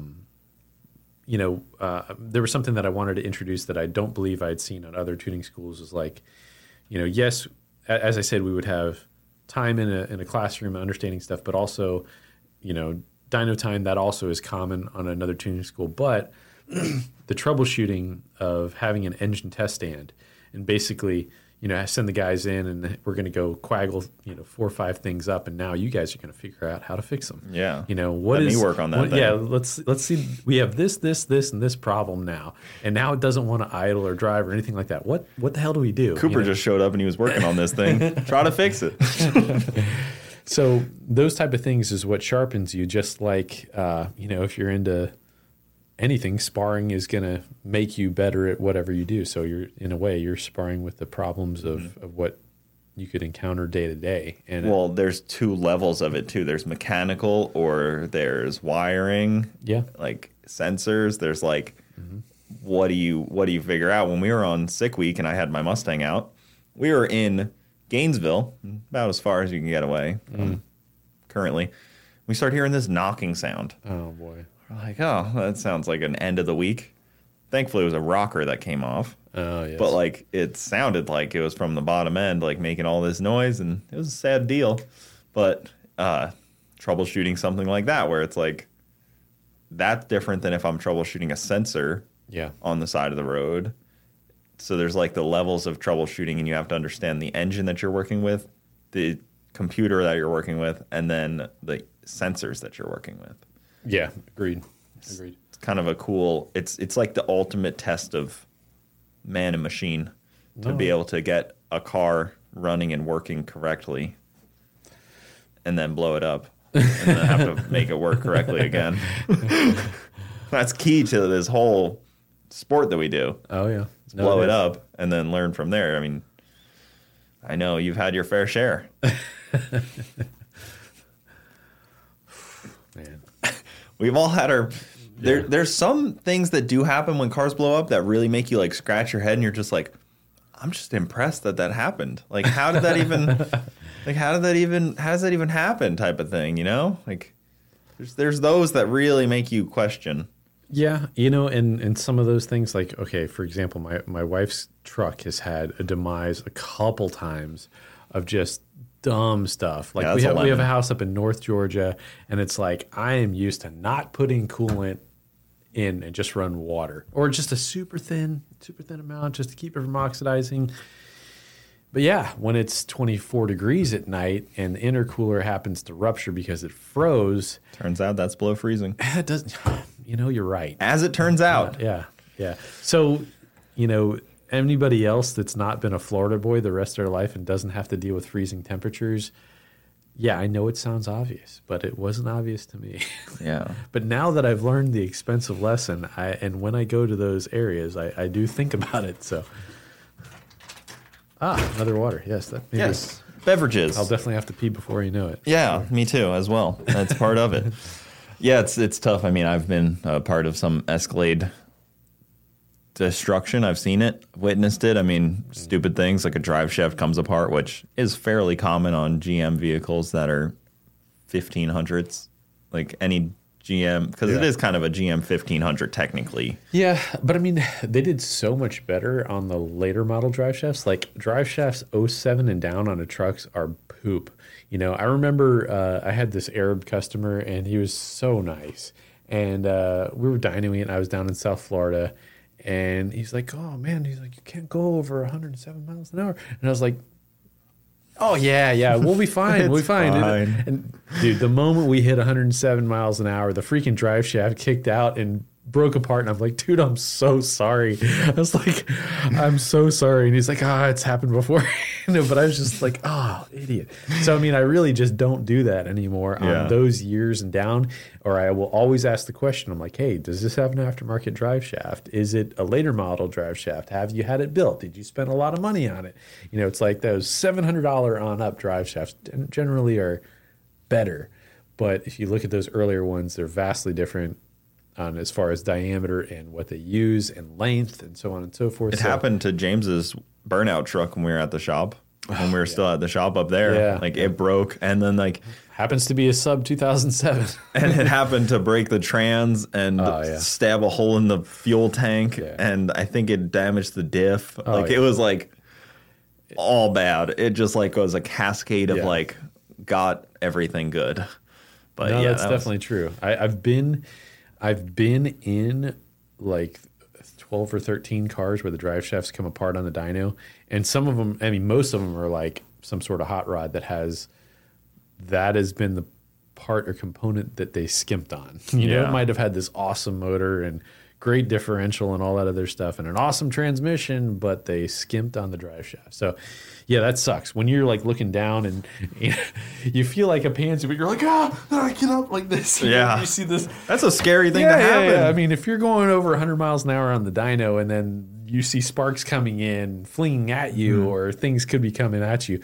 You know, I mean, I remember being at another shop, and they're like the day before they were doing some super nasty car. I don't know if it was like a Pro 5.0 car or whatever at the time, or 10.5-inch tire, car that was really competitive. Yeah. Making a pull on it, and they're like, "Oh yeah, look up on the roof right there." And you look up on the roof, and there was like part of the drop ceiling was just destroyed. And they're like, "Yeah, the guy, something came apart and hit his leg, and he almost bled out to death right here." I'm like, "Good God, yesterday?" And they're like, "Yeah, yesterday." And I was like, "Sweet," But I mean, something came apart. I don't know if it was like a clutch or something, and it went through and hit the guy's leg. And I mean, it's something that you wouldn't normally think about, but it's something that's turned up to the nth degree. And even though they had good parts and components on it at that, because that's not something they really skimped on. Maybe they didn't have, the bell housing that was, whatever, but still, it's safety is definitely something that you need to consider more. As a tuner, I mean, I've seen a couple tuners have to dive out of vehicles before. I've seen videos of it. I've seen airbags go off. I saw one the other day. It was a 6th-gen Camaro that like the converter exploded mid-pull, and like the airbags go off on the driver door, and like the car gets filled with smoke, and the converter goes like this, and it was just like. Yeah, it's just like, oh, all right, that's a tough one. I mean, that thing's probably totaled. Like the car may actually be totaled from that. Jeez, like a newer Camaro, I'm sure insurance would be like, yeah, she's done. Like that could actually total out a car, which is kind of interesting because you only think of that when you crash, but you can mechanically total a car as well, especially if you destroy an engine and trans on a brand new ZL1. Yeah, that's a tough one. I was thinking about this on your way down. Do you think that the C7 ZR1 is going to go down as the best car GM ever made? Oof. I don't know, but it is so impressive. It's really, really impressive. What's not impressive, though, is their stock fuel system. Now, that actually can be up for argument on some of that. But, I mean, I've only worked on one of them, and we almost immediately – tiniest pulley adjustment, ran out of fuel system. But, allegedly, there is a tremendous amount of room in that FICM, which is the fuel injection control module. So that has a different control module because it has both direct injection and port injection. So it has kind of the, Lamborghini Huracan type deal fuel system. The Mustangs do that now too. That's awesome. That's awesome. And now, I mean, we could have, in hindsight, just put in like ZR1 injectors, the early previous generation ZR1 injectors, which would have been 20% larger on the multi-port part. And that could have, and the multi-port only comes on at a certain area and so on and so forth. But again, I don't know as much about that platform, but if it were like the other platforms that the LT offers, you can turn up the fuel system like 25%. So if you could, if you could turn it up 25% or more, the potential there is insane. So this may be a stupid question, but so a car down here on sea level like that's almost out of fuel, would it be out of fuel at altitude? You would have more room because you're pushing less oxygen, which you would have more fuel system. Yeah. Okay, so down here we're in like the worst situation for that. Yeah, but I mean, if we were down here on sea level, but also somewhere cool, that would be yet another thing. Because again, it's effectively the same difference as the density altitude change. Yeah. So I mean, if it was New York while you're at sea level and you've got 30 degrees out and you can still go play on the street, 30 degrees instead of 90 degrees, the car's going to be making at least 2 pounds of boost more on a positive displacement blower. So that's going to tax the fuel system more. So it's just enough to make it. But yeah, that's just the way that it is from the factory. I was very surprised. Yeah, it is unfortunate. I hate the idea that they give stuff on like the ragged edge of like just what you need on a $250,000 car. Yeah. Because that car, 2 times the cost of a Z06? Yeah, probably. Like double? I think at the time it was like 160 or something like that. So, I mean, it was basically I think they're going twice. for 250 now. Yeah, now. I don't know how many they even produced.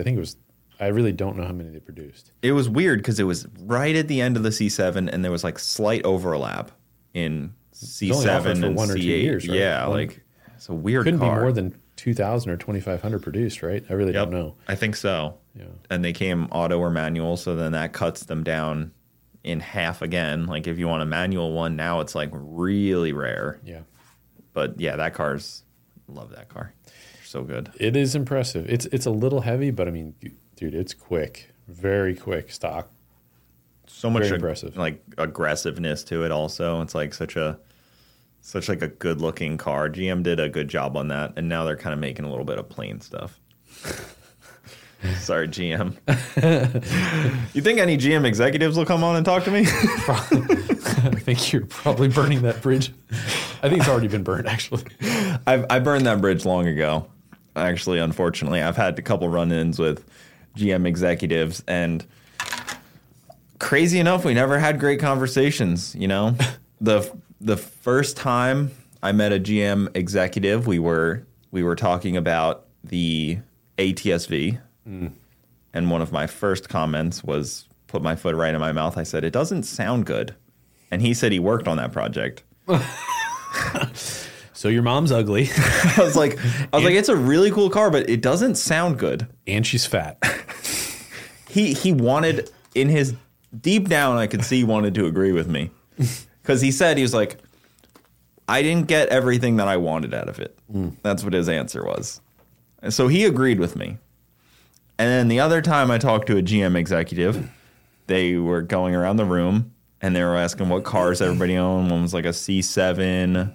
One was like, oh, I got a C5 that's turbo. Here you're a V1. And I told him I got a V1. Oh. And there was an immediate silence in the room and they all kind of looked away. And I said, a lot of problems. Somebody shut up. And then they immediately skipped me from asking anything. Moving right along. You can't hide what you did to us. So I've always put my foot in my mouth. What was I going to tell him? Like, I don't have anything. Yeah. And now, what do you have now? A Camaro without a Chevy motor. It's never worked in my favor.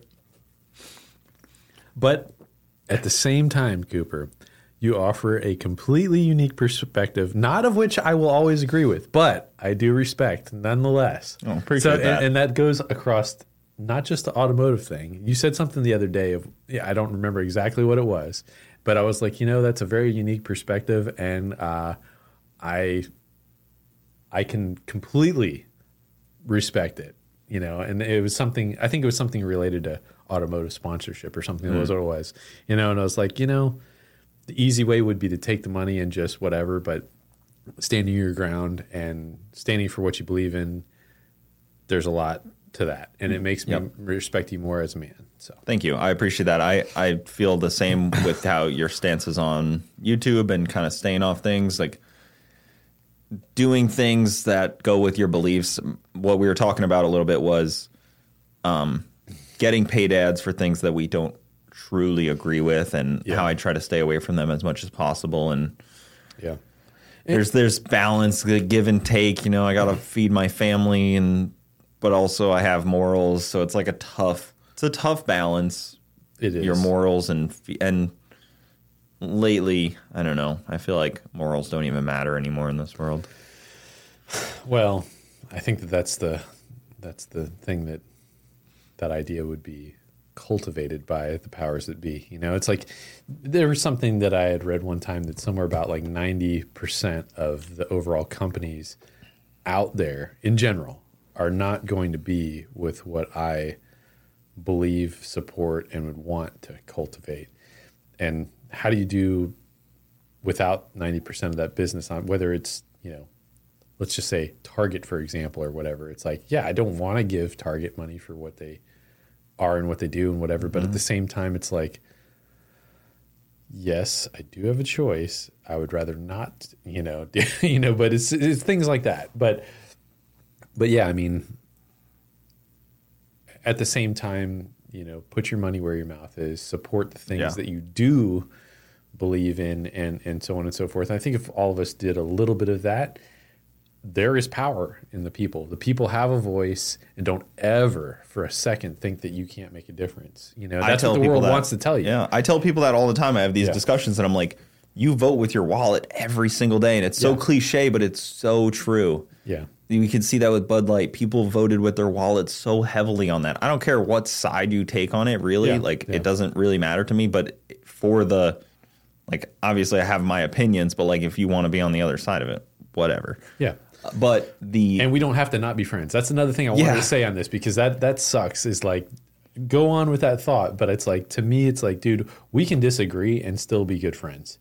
So, and I think that that's what the media wants to paint, and we get that idea a whole lot, and it's like, dude, I'm guilty of it myself. Some people don't know how to disagree, though, because they can't articulate their opinions well enough. Yeah. And if you have an opinion that's easily torn down, it's tough to disagree with somebody, because if you have an opinion on something that I can give 5 reasons why you have a bad opinion and you can't rebuttal that, it's tough to then continue to talk to that person that just made your opinion seem stupid. Oh yeah. No, dude, and I mean, just as I was saying, hey, sparring is like a good way of practicing what you're going to encounter in the real world.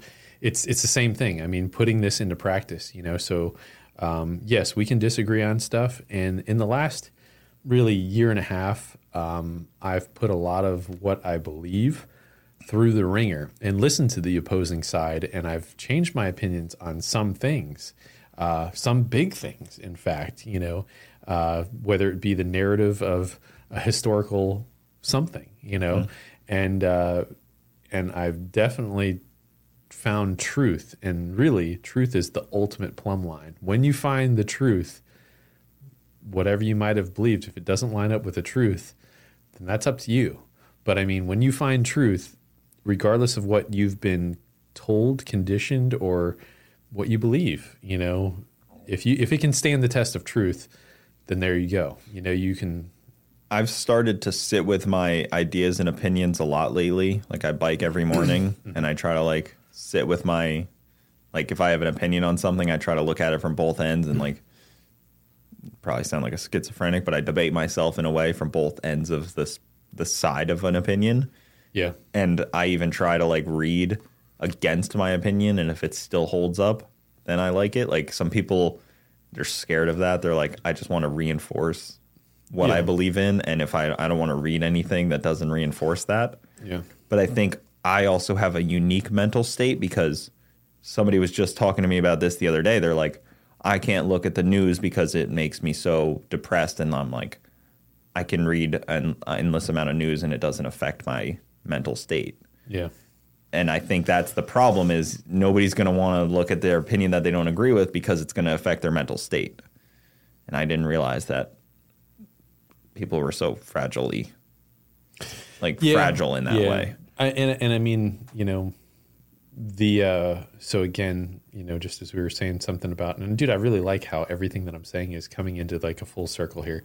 Just as we were talking about the media, dude, it's like something like, I don't know, 87% of the media is owned by like 3 or 4 companies and they have an agenda. Yeah. And it's not a good, you know, traditional agenda. You know, it's like, they're going to push, you know, fear mongering and they're going to push faithlessness and doom and gloom. And again, that's not the world that I live in. I mean, I encounter good people, you know, I see good frequently. It might not be daily, but it's pretty darn frequently. And I would really want to focus on the good rather than whatever the media is telling me is the next thing to be fearful. And I mean, again, if they're putting you in a fearful state, that does have an effect on you. But as long as you're not buying into those lies, you know, it is a diet of the mind.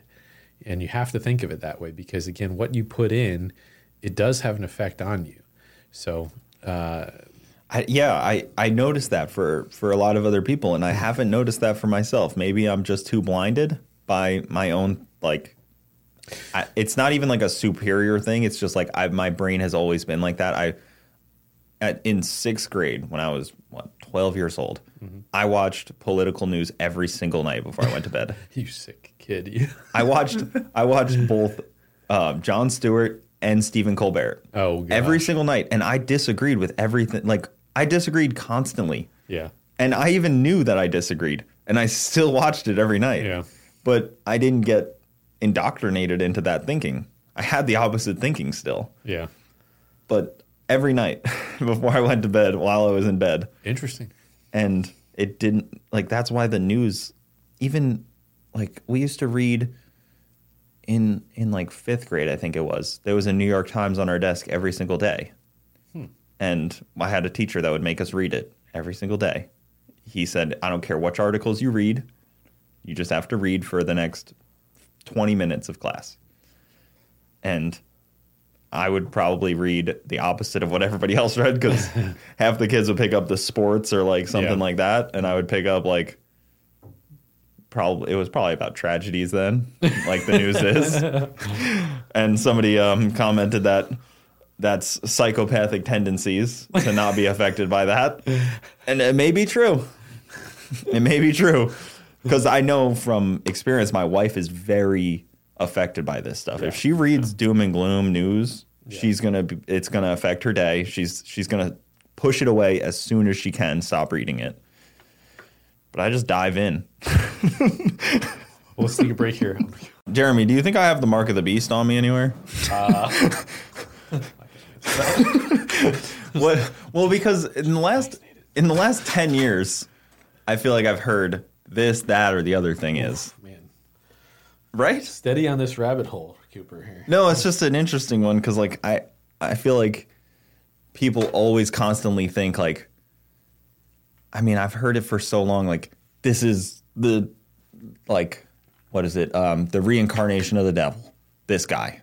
And then it's like, okay, well, that didn't turn out to be true. And then you're like, this is the mark of the beast. And then you're like, well, that didn't turn out to be true.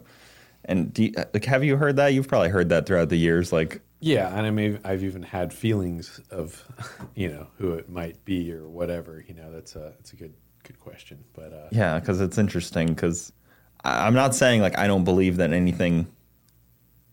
Like I'm not saying that like it couldn't happen, but I just haven't seen the realisticness of. Maybe people just like shouting loudly.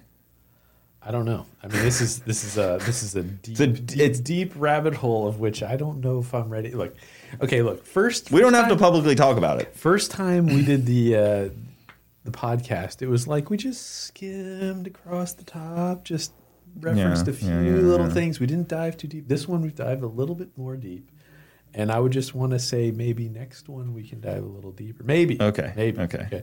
But yeah, that's definitely something. Something I think about fairly frequently. Yeah. Because you got to think about it, like, when it does show up, are you going to be smart enough to avoid it? Okay. Well, here, there is some stuff. Have I already gotten caught up in it? That's what I worry about. I'm like, am I smart enough to avoid it? Am I already caught up in it? Okay, so hold on. Let's say a couple things here. I'm willing to entertain a couple of these, okay? Because these are like current events and or current things that are very notable. Okay, so here's an interesting thing. In the Bible, it talks about how you'll be deceived by this. Okay, and the word that is used is pharmakesia. Okay, pharmakesia is the Greek word for peddler of poisons and potions. Interesting. Okay, You already caught me. so the Greek word pharmakesia. Okay, and again, it says that you'll be deceived by pharmakesia. Okay, and doesn't take much to realize what that word, the stem of what it is. But strong connection there. Yeah. So that being said, that is a big thing. Now, again, something else that's spoken of is a one world government, a one world currency.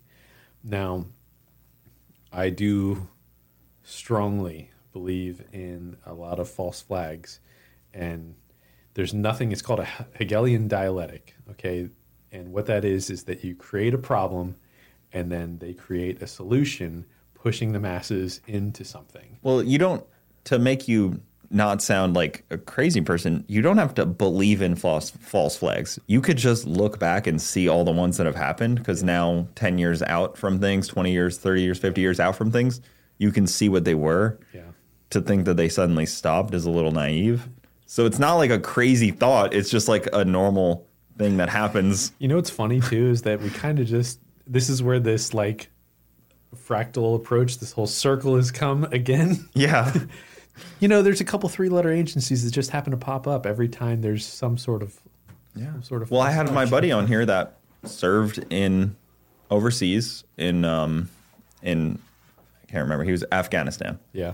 And he was asking me, he's like, what do you think of how it all went down? And I was like, well, I think it was pretty obvious that we went in there based on things that were told to us at the time that weren't true at all. Yeah. And he was like, yeah, I guess like it's tough because he was a Marine there. So like to now find out that like, well, it didn't have to happen and it wasn't like it didn't actually make sense. And like when you look back, you're like, why the heck did all that happen? Yeah. It's kind of a false flag when you say weapons of mass destruction. Agreed. I was literally having that thought on the way down here, and just about all presidents except one are cut from the same cloth of that group. Let's just say, and there's one outsider, but when you realize Martin Van Buren, right? Is that who you were referring to? No, Cooper. Oh, okay. But yeah, I mean, if you really if you can put things into two columns, and this is honestly, so anybody that's listening, I would want to do this, dude. There's black and there's white. There's two columns. There's love and there's free will and there's right, and then on the other hand you have wrong, and then there's control, and then there's hatred, and you have to be able to put these things in two columns, okay? And then there's free will, and yet there's control. There is free and open and full disclosure, and then there is the cover of knowledge, or there's a false narrative, or there's lies. So if you put everything in those two columns, it makes it so much easier to see the world outside and put it in one of those two columns. And, we're often fed a narrative by the media that is, again, bought and paid for by corporatocracy. So, I mean, somehow or another, they're going to try and suppress the truth. Fact checkers didn't exist until the truth started coming out. Let's be honest. So, I mean, it's like they get a little red flag and something doesn't agree with the narrative. So, I mean, find this episode on Spotify only. So again, I'm trying to be very, very judicious about what I say. Yeah. And it's like, but But again, I've arrived where I've been through a trial by fire of everything that I've believed come under fire. And again, it's like, I'm not going to cover all those. We don't have time to cover all those. But there's certain things that I would just want to be like, we've been fed a narrative and we've been told that this, but when you find the truth, it will make you rethink, your stance on something. And the real fact is that we're all very, very similar, and we actually have a lot more in common than we don't have in common. And there's a few people of the percentage, a very, very, very small percentage that is swaying the crowd, that is swaying the, all the masses. So if we can step back and cut through the BS and see the truth, dude, we have so much more in common, and we really are, we don't have as much beef with one another. It doesn't matter what gender you are or whatever. It doesn't matter what color you are. It doesn't, none of that stuff. But it's like, look, man, if I treat you the way I would want to be treated, and ultimately, we can respect one another, and we're called to love our neighbors, and if we do that, then, really, the rest of the stuff takes care of itself, so. And there's so much more stuff to it, but again, it's like if you do just go back to some very basic principles, it's not as bad as it looks, and there's a lot more hope out there than the media would want you to believe. So, yeah, the false flag stuff is definitely something that people need to at least be conscious of. Yeah, you don't have to assume everything's a false flag. Yeah, but you should understand the historical significance of what false flags have been able to do, and where they've led us, and what could potentially be a false flag, and the fact that it's not something that's made up. They've happened, and the chances of something like history rhymes. Yeah, things come back around. It could happen. It will happen again. What is a false flag or not is sometimes only to be decided 10 years later, unfortunately. Well, the easy thing is, what is the media pushing, and what is their desired result? And if something comes along that suits that narrative, to me that fits, hey, this should come into question. And if it is devoured by the media and yet something else, and oftentimes there can be a distraction too. So, oftentimes there's real stuff happening right under the radar, and it doesn't make the news cycle because we're pushed something else, like a Johnny Depp trial or something, Yeah. So, I just, dude, I think more and more people are really like unhappy with certain things, and they're like, this is not the way we're designed to be. And that's true, and that dives so deep into the whole corporate, construct that we live in. But there is a way out, and there's much more to it. Do you think a lot of people have the feelings of this and suppress it because they think it's not like the right feelings to have? Like you shouldn't be thinking like you don't want the thought police to show up type of thing. Like you think like more people have these, like they know all this stuff's bad, but they kind of just like suppress it to the back of their mind and like try not to like think about it too much or display it. Like you don't want to display it. Maybe, but I talk with people almost every day, and it's on some heavy stuff. But do when they bring it up, or do you? It goes both ways. Okay. It goes both ways. And I see some people that are super deep into it and know a lot of stuff that it took me years to dig to find out, which tells me that they've been digging for a while. So that's fascinating and interesting. And then there's people that are like, oh man, I never knew about the gold fringe flag, or something like that. So take a moment and look what the gold fringe flag is, but it's a captured flag. It's pretty fascinating in the fact that like anytime you see the gold fringe flag, it's telling you that you're not under the United States flag. That is an abomination of the United States flag. Yeah. It is telling you that you're a foreigner in a foreign nation. You do not have constitutional rights as you're under that flag. You are in a foreign nation, and it is not recognized internationally as, a nation. It is an abomination to the flag, and that comes from piracy. So ancient pirates would steal a flag, sew gold fringe around it, and be like, hey, we conquered this. Well, that's another rabbit hole for another time, a little teaser, a little hook. Yeah. But you guys can dive in and figure that out and all that. And I mean,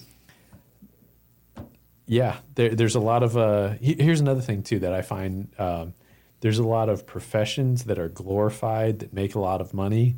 And when you find out the roots and what they're doing and how they're part of this whole corporatocracy, it makes you disgust and revile them, but they're traders and, we're not going to get into that. Well, you see, this is interesting because you have a different opinion. You keep saying like corporate. Yeah. But I think without government propping up them, they wouldn't be where they are. A monopoly would not. People always talk about monopolies. I don't think a monopoly would exist in true capitalism. I don't think. Oh, agreed. I think the third leg of these businesses is government, and without them, they would be competing on the level playing field like everyone else.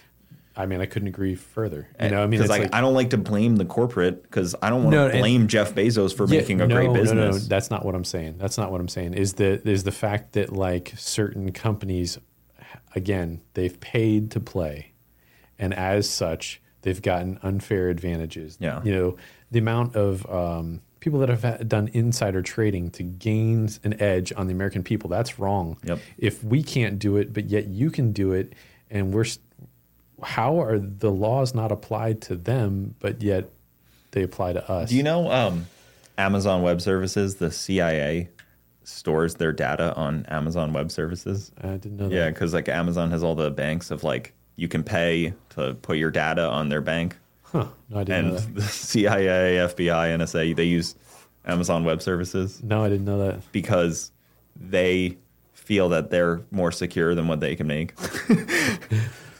Crazy. They're not even all in the U.S. Crazy. All these.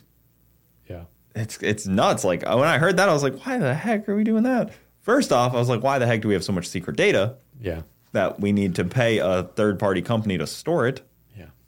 And then second off, I was like, why are we paying a third-party company to store it? Oh. Yeah, that's just like, and that's public knowledge. It's not like a secret. Yeah, no, I just didn't know. That's pretty fascinating. I'm sure a whistleblower will come out.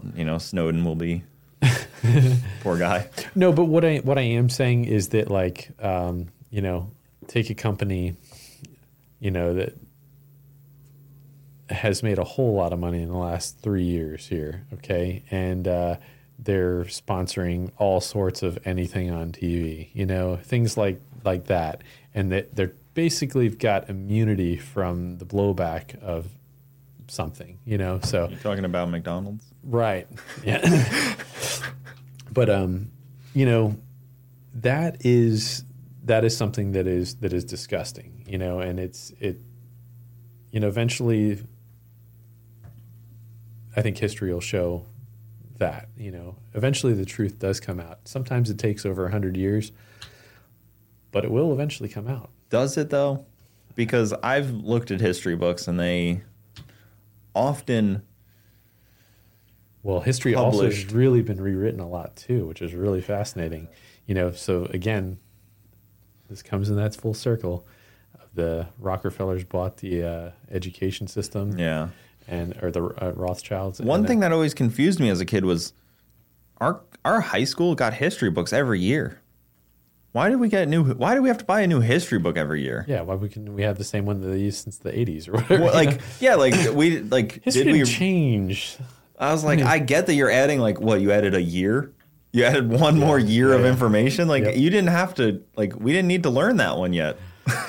Maybe every 10 years add some stuff, but that was always surprising to me. I'm like, even math, how much is math changing from year to year? Why do we need a new math textbook? Yeah, that's a good point. History was the scary one, though, because that was weird to constantly update. But I bet you Pelican Publishing has a deal where it's you have to buy a new book every year, and you got to burn those old ones. Because that always works out well, too. I've recently bought a bunch. I like going to a thrift shop and buying the old books. I have a encyclopedia from a world encyclopedia from 25 years ago, 30 years ago, and I'm that's pretty interesting because it's different. It's not what you would find in a current one. Maybe it's even older, but Can't find ratchet in there, huh?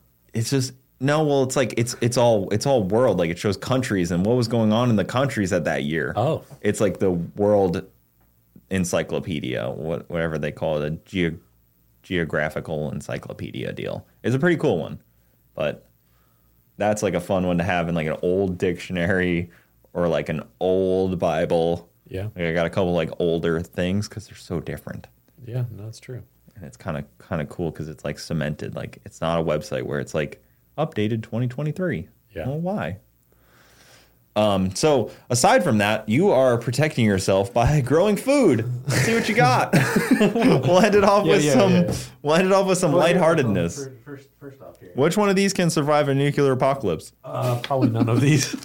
But I got you a little pineapple. Okay, so like, truth be told, here the bugs got into it right there. But it's a cute little pineapple here. I would like to help you devour that. Oh, so look. I'm gonna bring my. I got you a couple things here. I normally don't believe in fruit.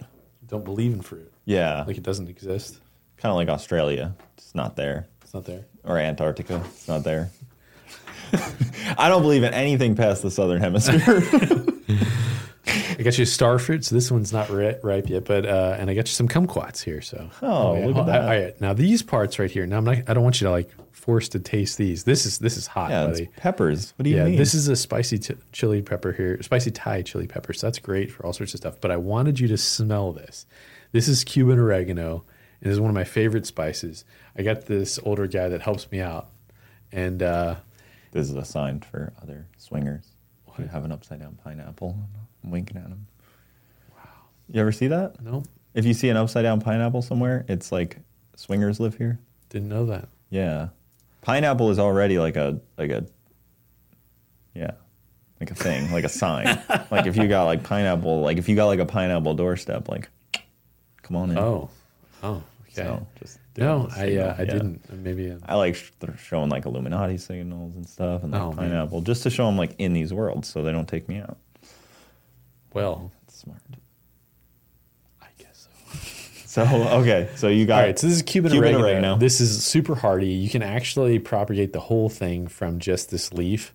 And there's some golden retriever hair in there, but you'll be accustomed to that. But do smell that though. It almost smells like an exquisite cannabis. Now I wouldn't, normally partake in that, but it's like I did my time in high school. Of course, illegal in the free state of Florida. So legal. Illegal? Yeah, they made a commercial way to make money on it, so it's good. Yeah. But anyway, what does that smell like? It doesn't smell like a grocery store, which is cool. Yeah. Because I was just saying that to you, how grocery stores don't have a smell, which freaks me out. So I came over extra early this morning, or I tried to get here extra early this morning. That smells really good. And I cut up some of that put it in our eggs with some brisket, and I got you some other stuff too. For some reason, I had this thought, many, many years ago that just, tending a garden and doing all this other stuff just wasn't as much of a masculine thing. Maybe it was just because like my father never did it and my mom always was the one doing it. But, I've had a major change of heart in the fact that like there's nothing more manly than like providing for your family of stuff that you grew right then and there. Do you think that that's part of the attack on the nuclear family is trying to make things like that are good for you seem like something you don't want to do? Oh, for sure. Yeah, I'm a huge instilled in you that like it wasn't something you should do. Oh yeah, that's what you I'm saying. Shouldn't grow your own food. Yeah, you shouldn't eat meat either, and you shouldn't have butter or anything like that. And you should just have all of this.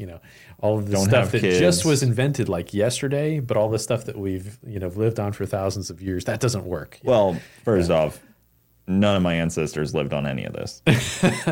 I tell that to Bronte all the time. She's like, "You need to eat more fruit." I'm like, what do you think you think they had pineapples in Italy 2,000 years ago? Maybe in maybe in Sicily. I don't know. There's a tropical part though, isn't there? This didn't exist 2,000 years ago. Oh, I don't know about that.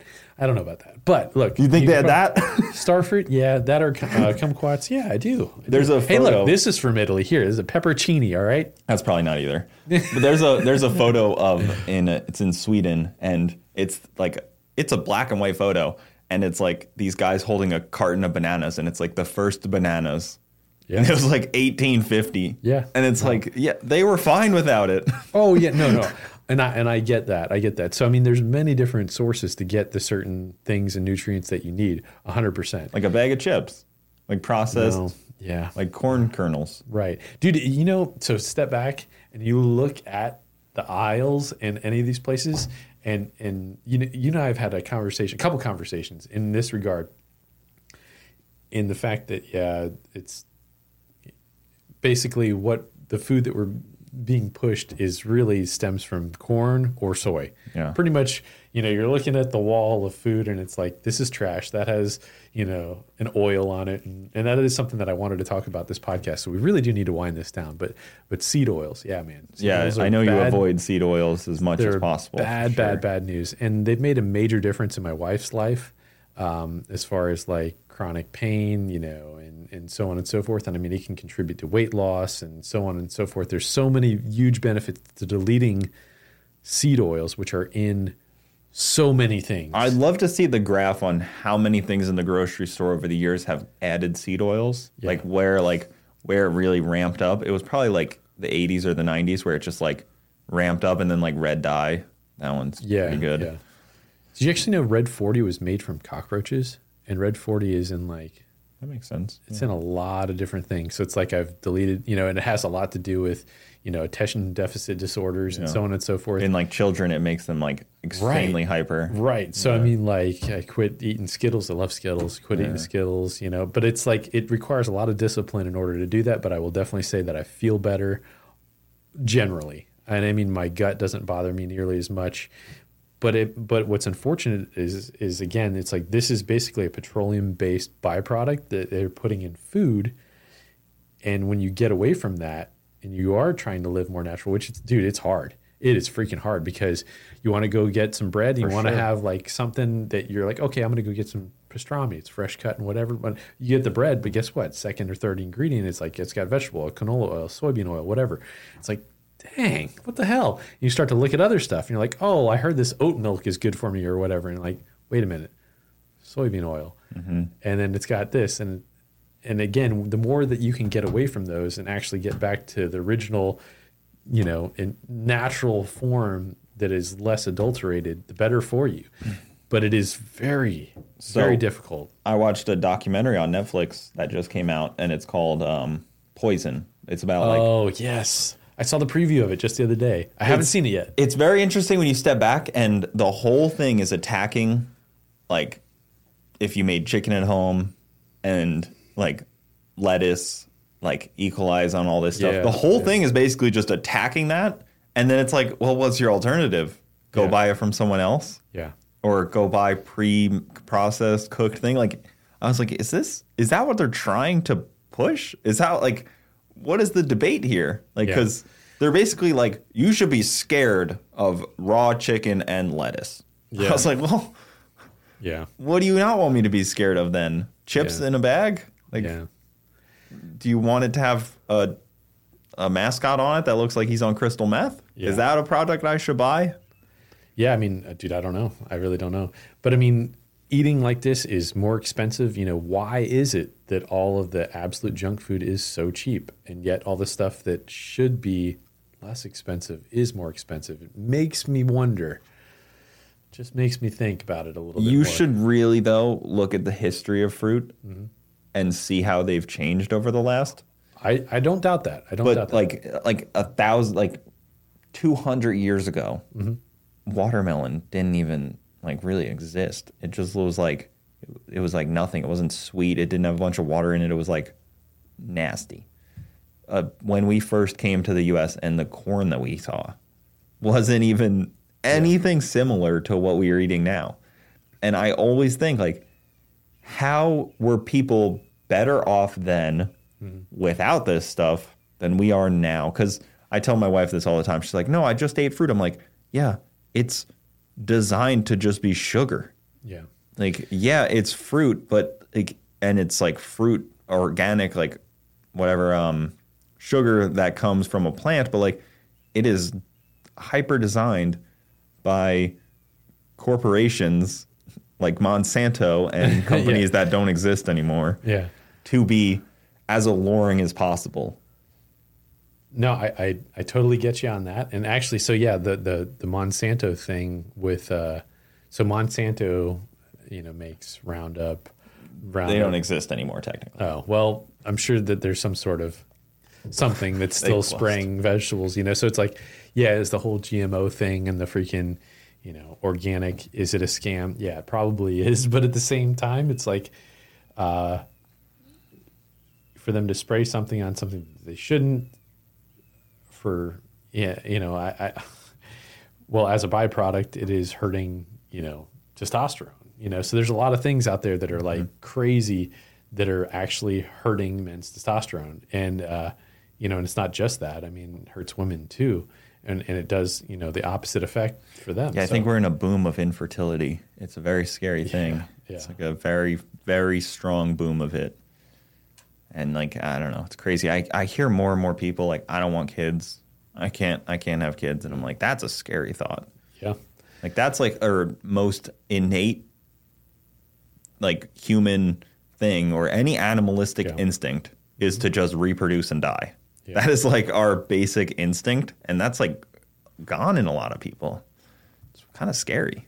Yeah. But I mean, like, dude, we're getting hit from so many different angles, so it's kind of like this is a much deeper rabbit hole. But I mean, it's like, dude, there's definitely truth. Yeah, there is a lot of truth in the fact that like the stuff that is on our food is hurting our testosterone. The foods that are being pushed are not good for your testosterone. Like, I mean, vaping hurts your testosterone. I mean, beer, weed, all of these things are testosterone inhibitors. And it's like, I didn't know that years ago. And it's like, honestly, looking back on it, I would have made different choices in my life. Well, let me ask you this. So all of this stuff, arguably the most healthy people currently in the world that people are studying are Amish communities. Oh, yeah. Totally. Do you think any of this right here on the table grows in Pennsylvania in an Amish community?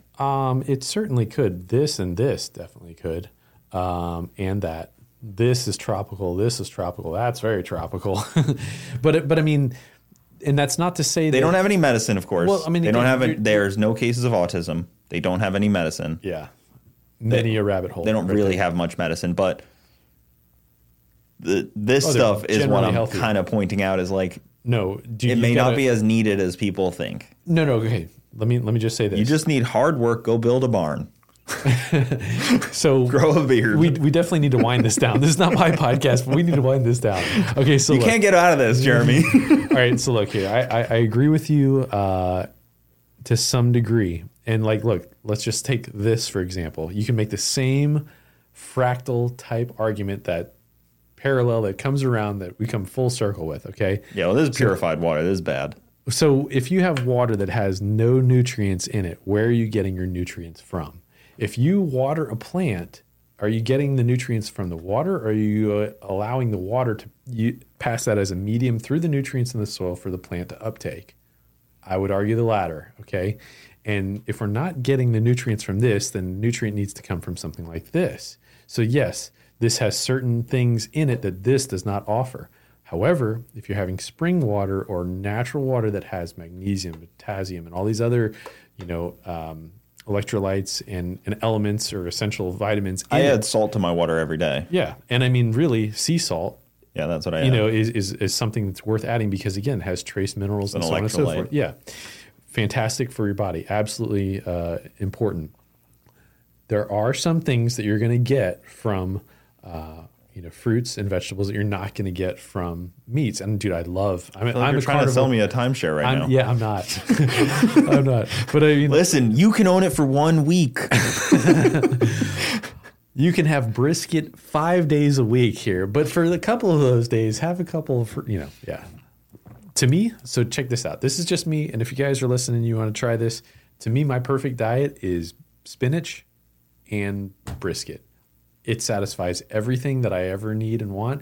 I feel fantastic when I eat like that. Just brisket and spinach and water. Dude, I feel great. I have all the energy. It checks all the boxes for hunger, satisfaction, salty.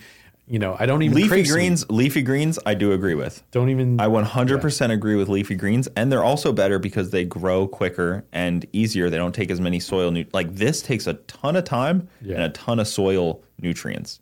Leafy greens do not do that. Yeah. And you can't, like, the cost of things is going very high up right now. To put nutrients into the soil is not cheap. Yeah. So that's going to be a big issue in the next 5 years. Yeah.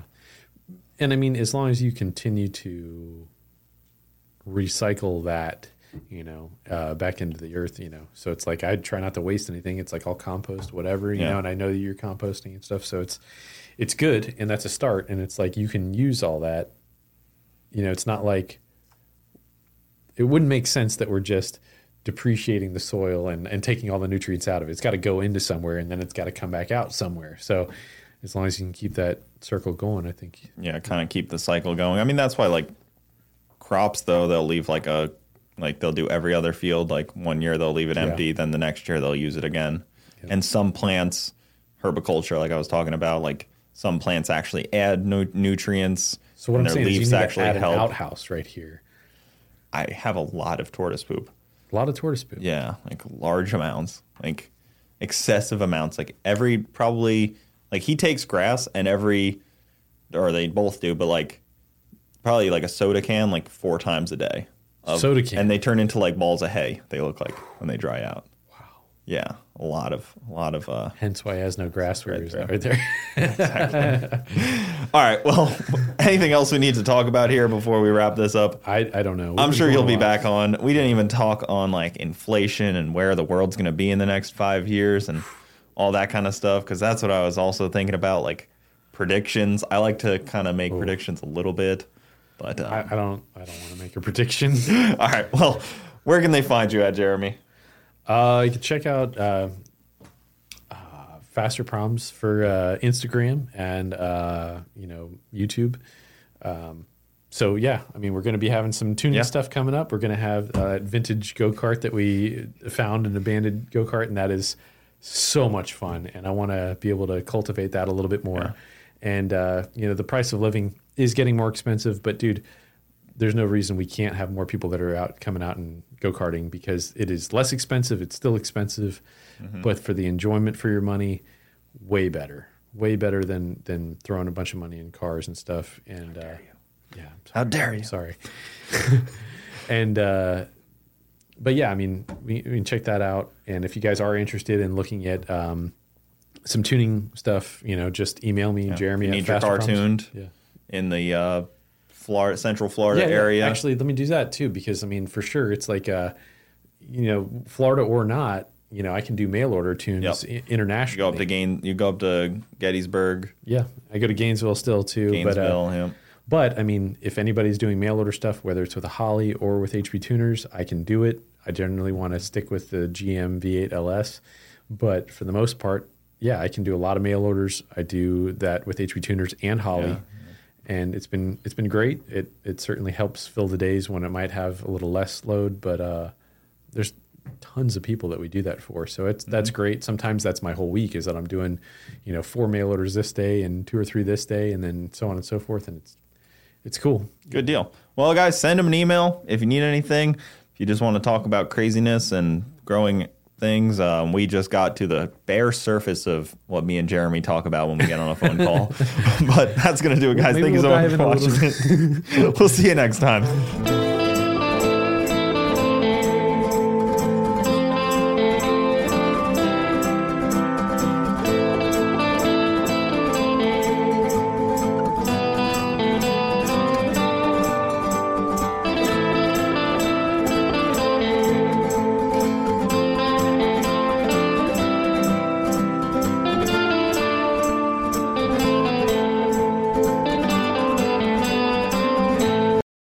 It's happening daily. We're being conned by the institutions we used to trust. The mainstream media is distracting us with meaningless headlines instead of focusing on the harsh realities facing American families. Time is short before something big happens, and that's why so many folks are preparing. They're becoming self-reliant by investing in emergency food storage from My Patriot Supply. Go to MyPatriotSupply.com and secure 4-week emergency food kits for each member of your family. Each kit contains tasty breakfasts, lunches, and dinners, averaging over 2,000 calories per day. Save $50 on each 4-week food kit you purchase. Plus, get free shipping on Ready Hour 4-week emergency food kits. You're not ready if it's not Ready Hour Foods. At My Patriot Supply, you can also get solar power generators, water filtration units, heirloom seeds, and survival gear.